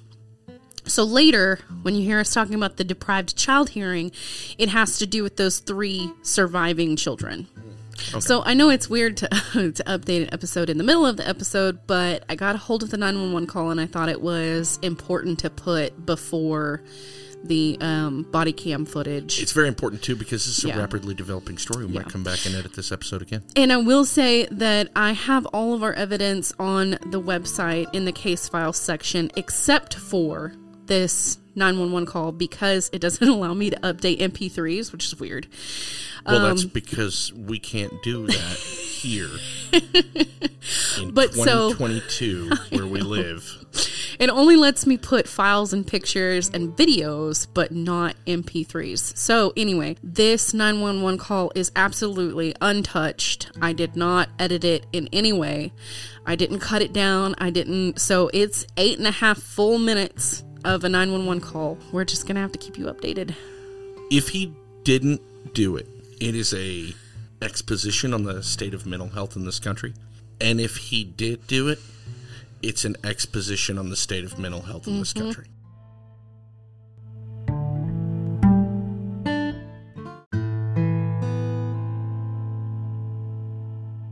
So this case did have police cam body cams footage that has been released, and if you want to see that, there's 2 videos. It is on the case files on our website. So it was cut down when they came in and they found the bodies. They cut that part out.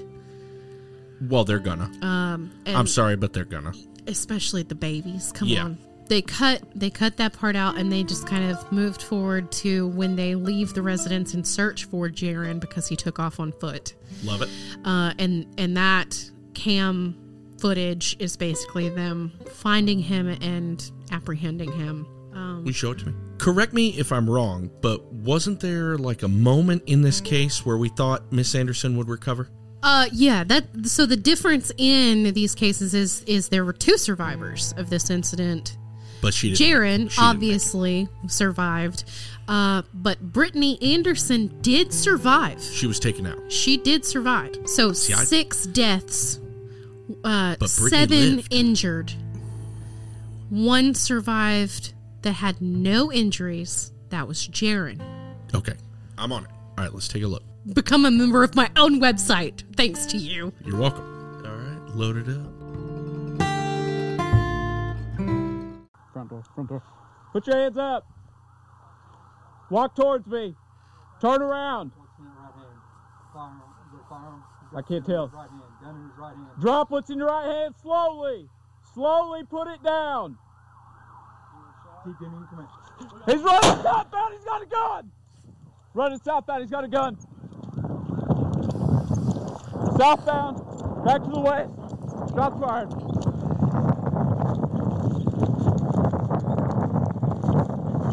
Is he firing non-lethals?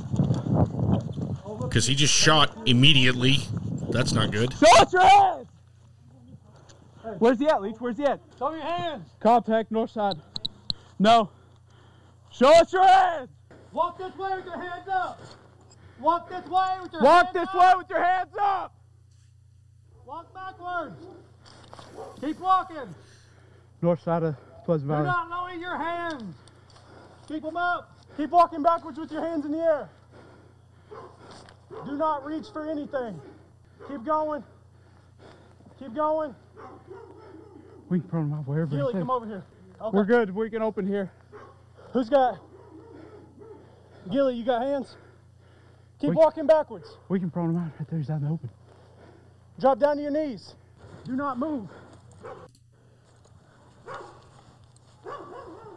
Don't move. Somebody get to the house and check up. What's your name? In custody. Where's the gun at? 136. Don't move. 552, we have blood on the suspect. Who shot? Somebody, did you shoot? Yes. Okay, you have a location. I can send EMS. Don't move. Pat him down. Keep checking. Okay.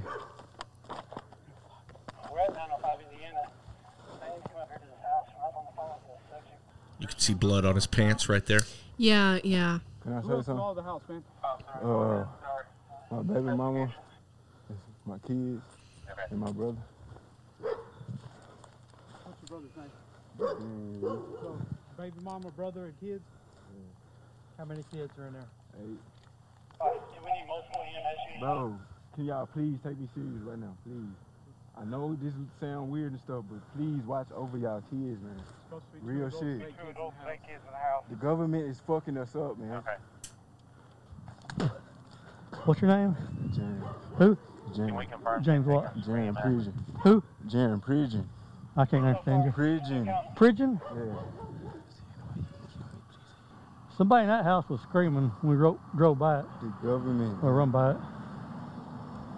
What's your name again? Jarron Jarron? Pridgeon. Pridgeon. That house with the van. You can see first responders pulling up here. Please do meditation. 7 chakras. Real shit. 7 chakras. We is blocked all the way. Okay. I know I sound crazy, man. But just do it, please. 7 chakras. 514. See if you can find anything on a Jarron Pridgeon. I can't imagine what those first responders are thinking going up to that house. 7 chakras, man. That's what somebody's screaming at. So you, He's exhibiting. So that was the video. You just heard some of. I cut it down for time. If you want to watch the rest of it, go to our website under case files. And Also, I'm sorry if it was a little jarring. There was a lot of noise, a lot of things going on. Possibly, I'm very sorry about that. Anyway. Excellent police work. First of all, just from what I saw, they gave clear, concise instructions. Over and over and over. They do that. I'm sorry, but they do. They do it over and over and over. If I'm there and you heard one of the guys say, you do that, I'll talk. Mm-hmm. You focus, I'll talk. Mm-hmm. The man talking, that's all he's doing is talking. He's doing that over and over and over. He's saying, walk backwards towards me. Keep your hands up. Do not lower your hands. Don't reach for anything. Do not move. Down on your knees. Those clear, concise instructions are to keep everyone safe. Yeah. Because I promise you, Mr. Pridgeon, if you're listening to this from jail, if you had chosen that moment to scratch your nose, this would be a very different podcast. They do that because it's an intense moment. I'm going home at the end of my shift. Yeah. This dude's going home at the end of his shift because he did that perfectly. That was a perfect catch. Like I said, you probably don't know the entire context of what you're hearing. If you really want to know what you're hearing and put some visuals with it, jump on our website, thesirenspodcast.com/casefiles. He's exhibiting nonsensical, I wouldn't say nonsensical, but non-applicable. So we see that a lot. Actually, most commonly, you'll see this exact behavior with methamphetamine-induced psychosis. Now, I'm of course in no way stating that he is or is not, because there's no way to know without a blood test whether or not he's under the influence. Yeah. But that behavior is commonly exhibited in other subjects who are experiencing methamphetamine psychosis, and it's non-applicable statements. Like, for example, they ask him, "Where's the gun?" He says, "I threw it up over there." Mm-hmm. And then he immediately says, "Can I say something real quick?" In his mind, as disoriented as it is, the most important thing is for him to tell the officer that's arresting him to watch the government. That's an inapplicable statement. Yeah. And then he repeats it several times. Then he goes into some spiritual, meditative, 7 chakras nonsense, and he repeats that statement several times. You have to remember, in that moment, his mind is experiencing a disassociation from what is real and what is happening. Yeah. To what he believes to be the most important information he could share with that officer. So we check as paramedics for 4 things. It's called checking your mentation. I want to see if your mentation is at baseline. You and I, we're at baseline. Mm-hmm. Kind of. We have a kid. And let me tell you something. That'll take you out of baseline real quick. But our mentation is at baseline. It's normal. We can assess the world around us in its reality. And the best way to tell if you are capable of doing that from our very limited medical scope is 4 things. We check to see if you are alert to self, place, time, and events. So if I ask you, what is your name? You would say Raven Rollins. If I say, where are we? You would say, in my office. We're in the office. We're in the studio. We're recording. Right. If I say, what year is it? 1942. There it is. You know what I mean? Like, it's that quick. Yeah. Or you could say 2022, and then I could 2022. say, what holiday are we about to celebrate? And Christmas. You say Valentine's Day. If you say Christmas, then I know we're off a little bit. If you say 4th of July, I know we're off a little bit. Yeah. There are some people that do the A and O questions rather quick. Mm-hmm. Who are you? Raven. Where are we? Tulsa. What year is it? 2022. And then for the event question, it's very common practice to ask someone who the President of the United States is. Yeah. That one's easy. Yeah. That tells me you know what's going on around you. For people who you have no reason to suspect have lost their mentation, that's enough. Yeah. In this case, it's not. Right. In this case, you could say, do you know what's happening right now? I'm under arrest. Do you know why? Because the government, man, they're out to get me. There it is. No, my man. Mr. Pridgeon, you are under arrest for the murders of fucking 6 people, dude. You're going to prison for the rest of your life. Do you understand that? You got to meditate, dude. Okay, now I know this man has suffered a decrease or a disassociation in his mentation. Well, and we were already concerned about his mental health. Remember, those records were sealed. We're already concerned about his mental health prior to that. So just my brief assessment from that video, if his toxicology report was completely free and clear, which I don't know what it was. And here's the thing about this case. All the things we're talking about that I say I don't know, it's because it hasn't been released yet. Because, again, this case has yet to go to trial. Because this happened in 2021 and then the pandemic and all this stuff, and some things get pushed back. They're still gathering evidence, all of these different things. So it hasn't gone to trial. A bunch of evidence hasn't been released. I will for sure keep you updated on what's happening in this trial right here on this episode. As I update it, you'll see, just come back every now and then and check on this episode, and you'll see if there's maybe an update at the end. But yeah, so I'd be very curious to know what's in his toxicology report. Because if it is free and clear, and of course I am assuming it has to be, you can't just assume someone's on drugs, that's bad medicine. So if his toxicology report is free and clear, I would state that this man at the very least has a dissociative disorder, most commonly miscategorized as paranoid schizophrenia. A dissociative disorder could be any number of psychoses. For example, you could be totally and completely normal mentally, you could have no disorders whatsoever, but your disassociation is that you can never not wear socks. And then if I ask you about it, you go, oh, well, because of, the bug people that live in the floor. Oh, there it is. There, yeah. Okay. Yeah. What do you do for a living? I'm an air traffic controller. I have one of the most intense jobs in the entire world. Like, I can handle it. I can do what needs to be done. I just got to have my socks on, man. Yeah. Because of the bug people. You know about that. It's no big deal.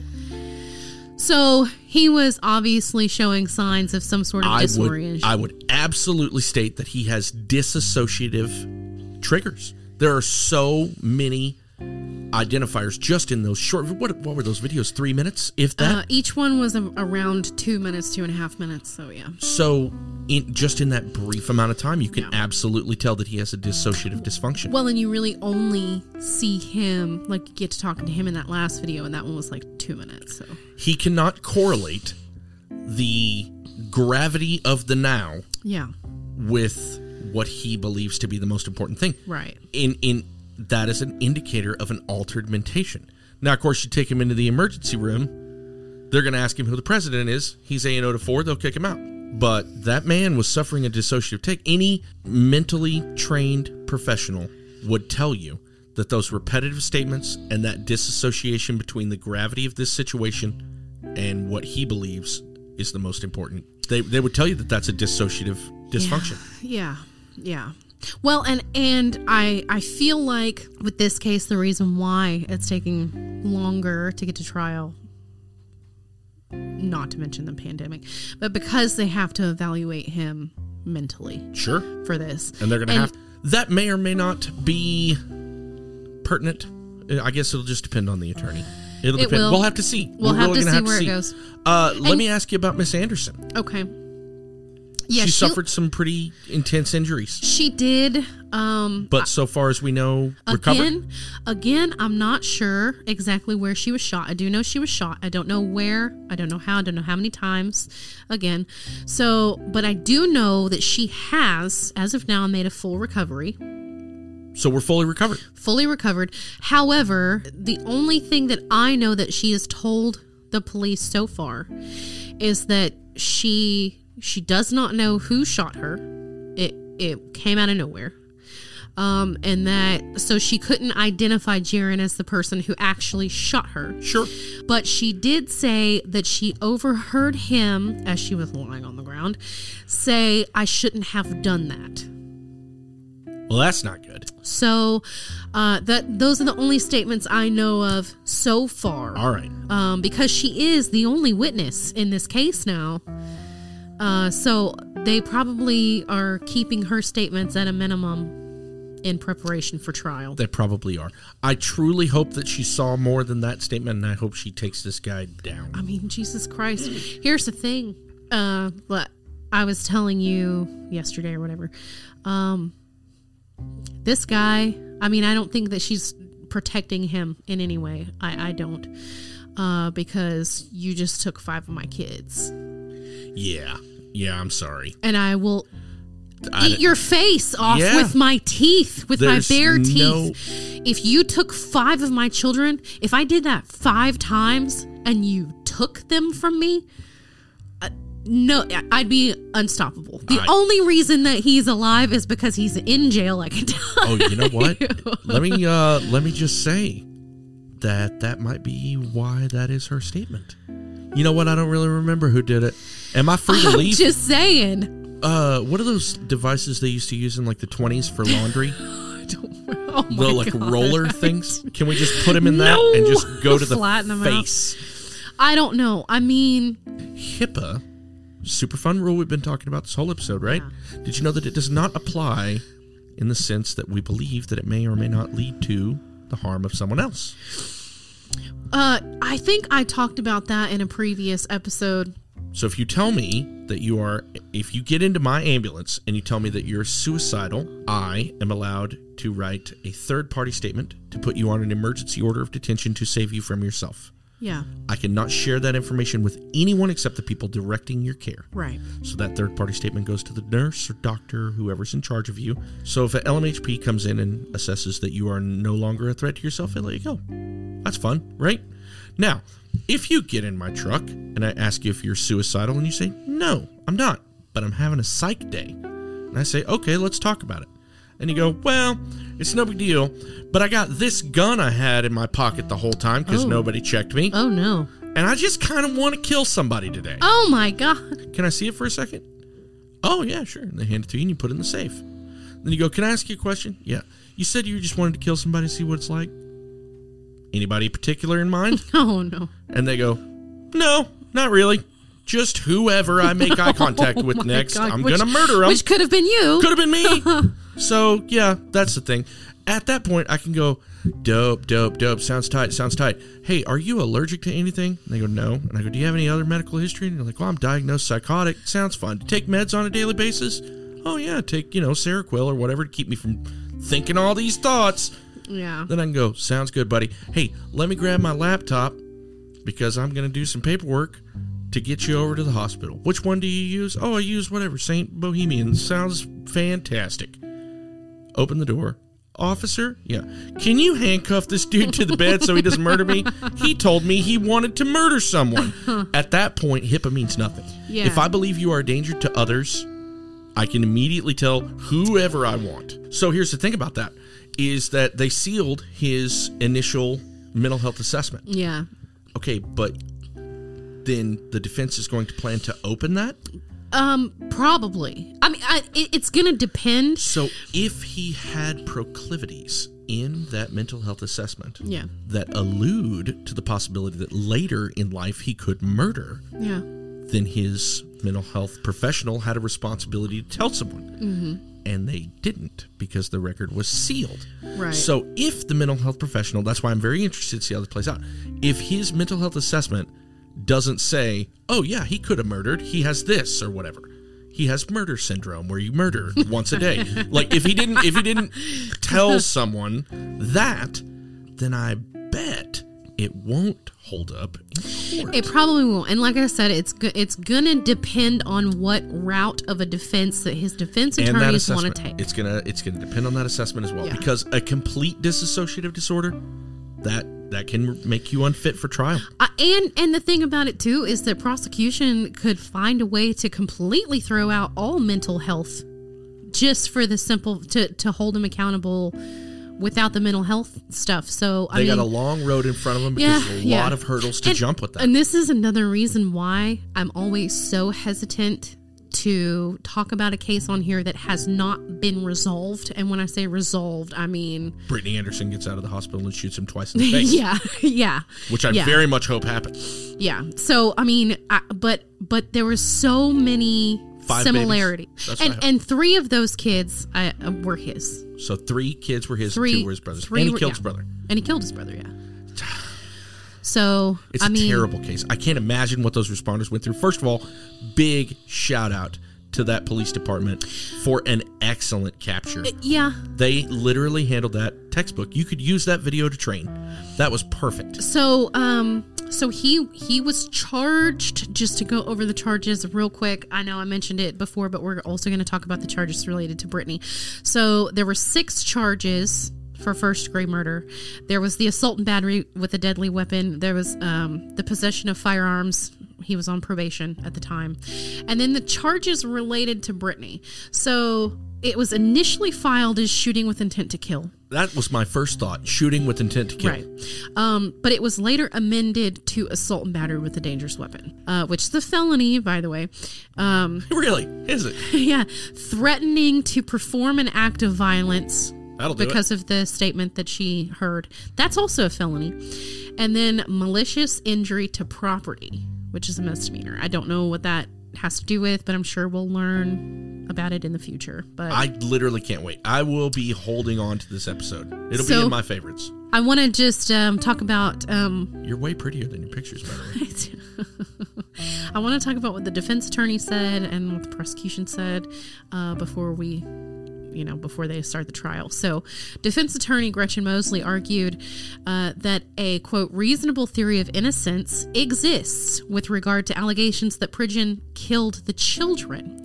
She acknowledged that the evidence could lead a person to a reasonable inference that Pridgeon killed Lee, his brother, but said that her client has, quote, some real mental health issues. So that's what is telling me that they're gonna go that route. Can you imagine how much she knows about that? I watched 2.5 minute long videos. I saw 5 minutes of this dude and I knew he was crazy. So she's probably been locked in a room with this dude for hours. This next quote, I'm just gonna sum it up because it's kind of long, but the next thing she says, who's to say that Javarian Lee, the brother, did not shoot and kill the children? And then when Jarron saw what was happening, he tried to stop his brother and ended up getting the gun from him and shooting and killing him. What is the probability of that being true? It's gonna. I mean, not. What do we know about? What do we know about Javarian? Did he have a litany of mental health issues? Probably not. I will say that in the photo that I showed you of him and the children, sure, he was very well put together. I don't know what he did. My Baron was wearing Crocs and socks when he got arrested. I don't know what he did career-wise or whatever, but I know that he was wearing a suit, that he was looking good. Like, he was a good-looking dude, Can too. I tell you a secret? So, okay, the defense attorney is stating that Javarian Lee perpetrated every single one of the acts of violence up to his death, wherein Jarron Pridgeon took the firearm away and then shot him and murdered him. Yeah, but she doesn't bring Brittany, the mother, into that statement at all in any way. I don't know what she thinks happened there. I don't either. I know that she's going to say whatever she can to keep someone from making a snap judgment. Yes, so that is what I was about to say. I think that she has given two alternate things here. She's talked about the mental health issue, and she gave an alternate theory.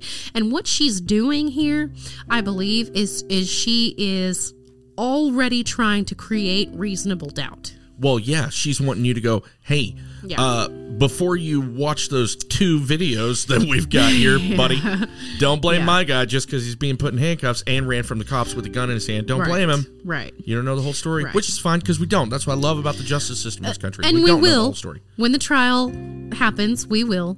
But the district attorney remained adamant that Pridgeon was criminally responsible, pointing to testimony from the surviving mother. That'll do it. So he was also the only adult in the home, the only person that made it out uninjured. Let me ask you some dimensions questions a lot of people don't think about. How tall is Jarron Pridgeon? He was like 6'1", I think. Because in that video, it looked like he weighed maybe $180. Yeah. What about Javarian Lee? He was pretty stocky, actually. He was a big old boy. Yeah. And I do have pictures of both of them in the case files on the website, so you can go and look there. So you're telling me Jarron I don't think took a gun away from that giant man, suffered no injury? That's what I'm saying. I do not believe that. No. Jarron had a deferred sentence from all that previous stuff. And there was a district judge that after all this happened, he just went ahead and accelerated it. I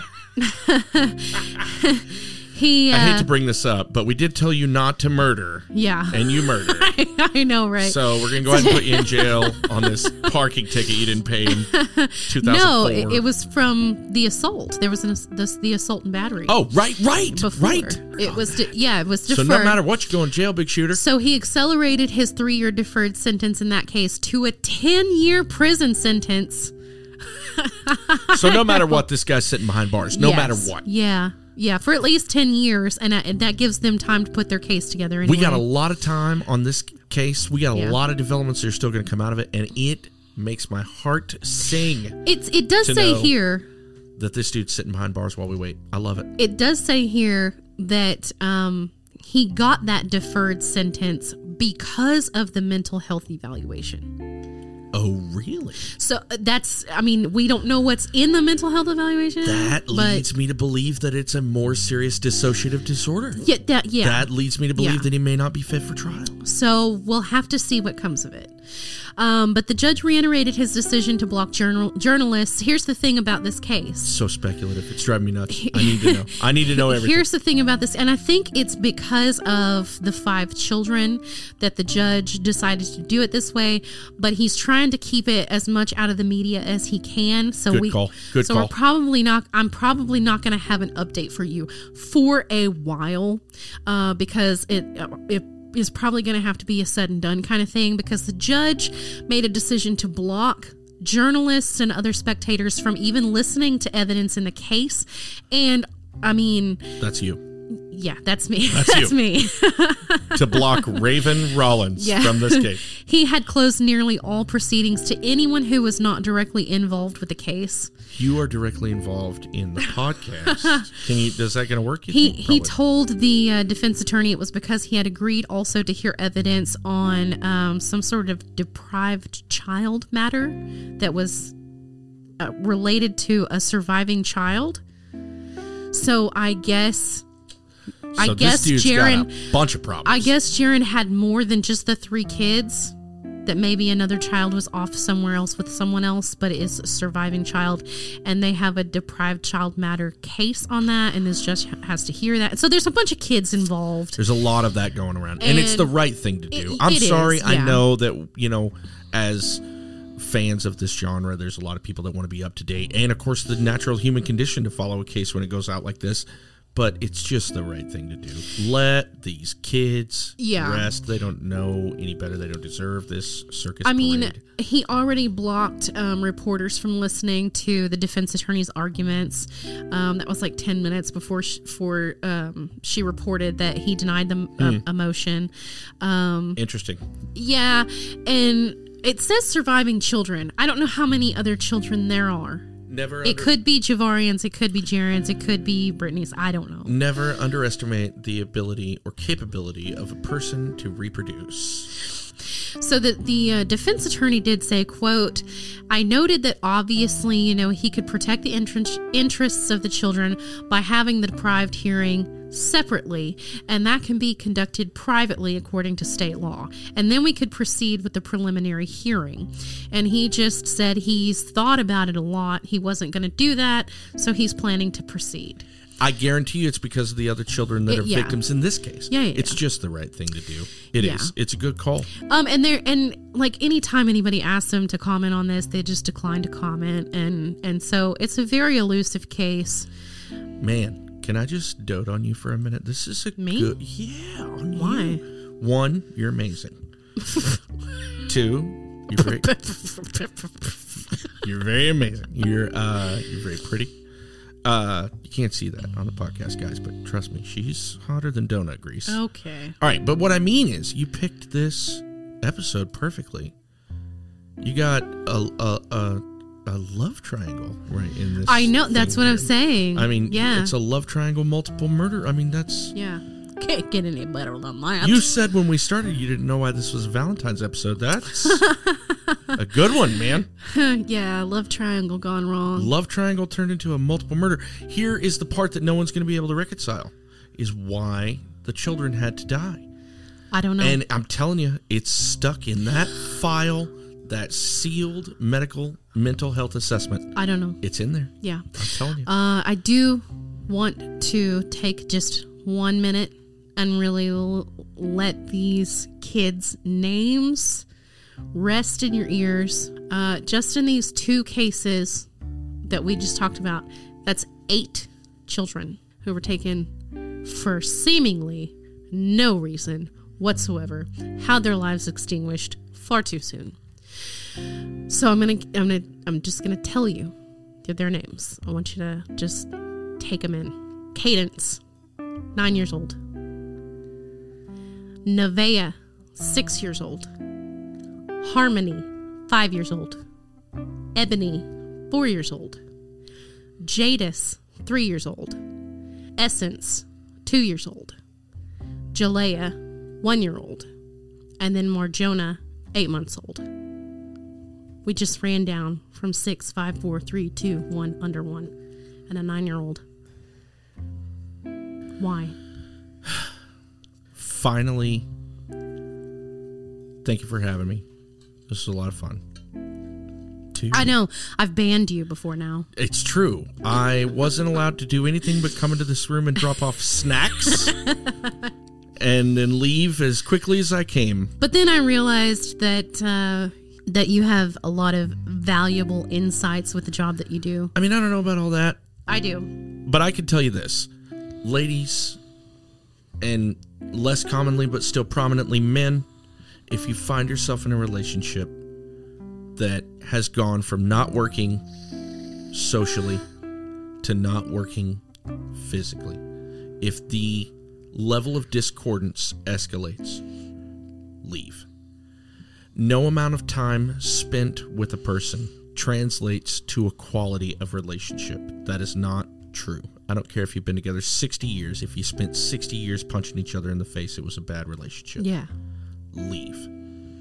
I can tell you this with absolute certainty. Abusive relationships end one of 2 ways. You leave or you die. There's no middle. Yeah. I've run too many of those calls.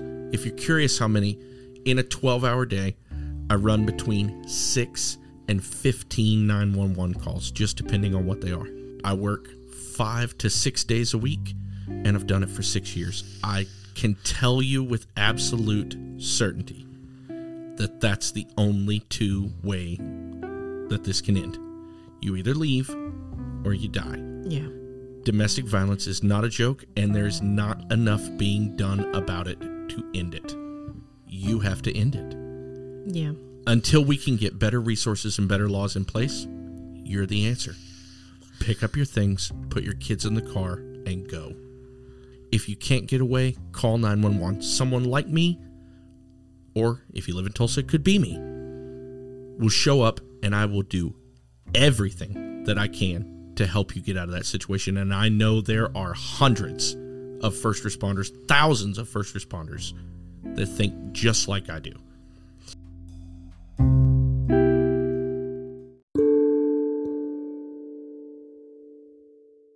On average, nearly 20 people per minute are physically abused by an intimate partner in the United States. During 1 year, this equates to more than 10 million women and men. 1 in 4 women and 1 in 9 men experience severe intimate partner physical violence, intimate partner contact sexual violence, and or intimate partner stalking, with impacts such as injury, fearfulness, post-traumatic stress disorder, use of victim services, contraction of sexually transmitted diseases, or etc. 1 in 3 women and 1 in 4 men have experienced some form of physical violence by an intimate partner. This includes a range of behaviors, slapping, shoving, pushing, and in some cases might not be considered domestic violence. 1 in 7 women and 1 in 25 men have been injured by an intimate partner. 1 in 10 women have been raped by an intimate partner. Data is unavailable on male victims. 1 in 4 women and 1 in 7 men have been victims of severe physical violence, beating, burning, strangling by an intimate partner in their lifetime. 1 in 7 women and 1 in 18 men have been stalked by an intimate partner during their lifetime to the point in which they felt very fearful or believed that they or someone close to them would be harmed or killed. On a typical day, there are more than 20,000 phone calls placed to domestic violence hotlines nationwide. The presence of a gun in a domestic violence situation increases the risk of homicide by 500%. Intimate partner violence accounts for 15% of all violent crime. Women between the ages of 18 to 24 are most commonly abused by an intimate partner. 19% of domestic violence involves a weapon. Domestic victimization is correlated with a higher rate of depression and suicidal behavior. Only 34% of people who are injured by their intimate partners receive medical care for their injuries.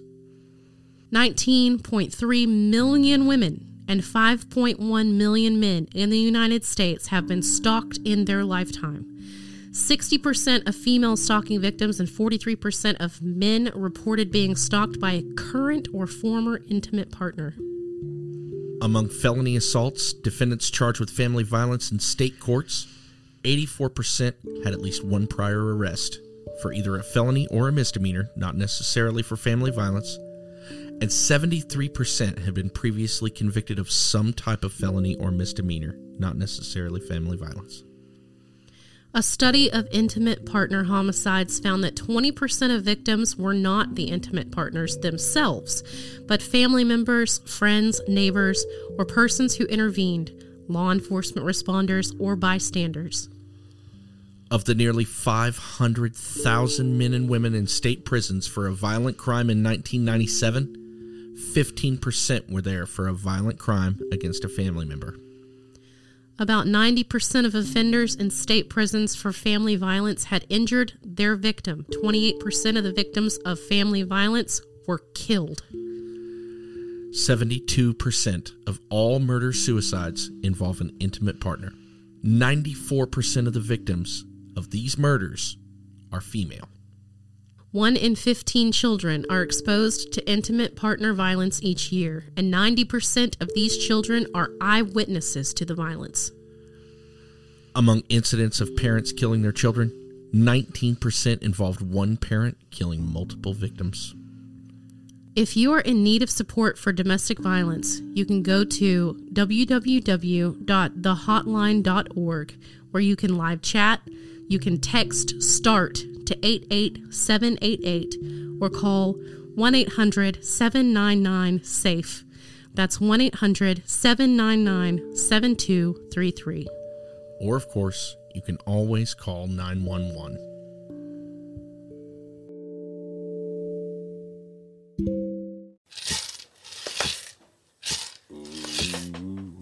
You've reached the end of our episode. All suspects are innocent until proven guilty in a court of law.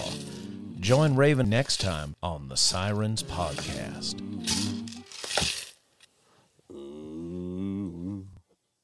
Do we have an outro? That's our outro, isn't it?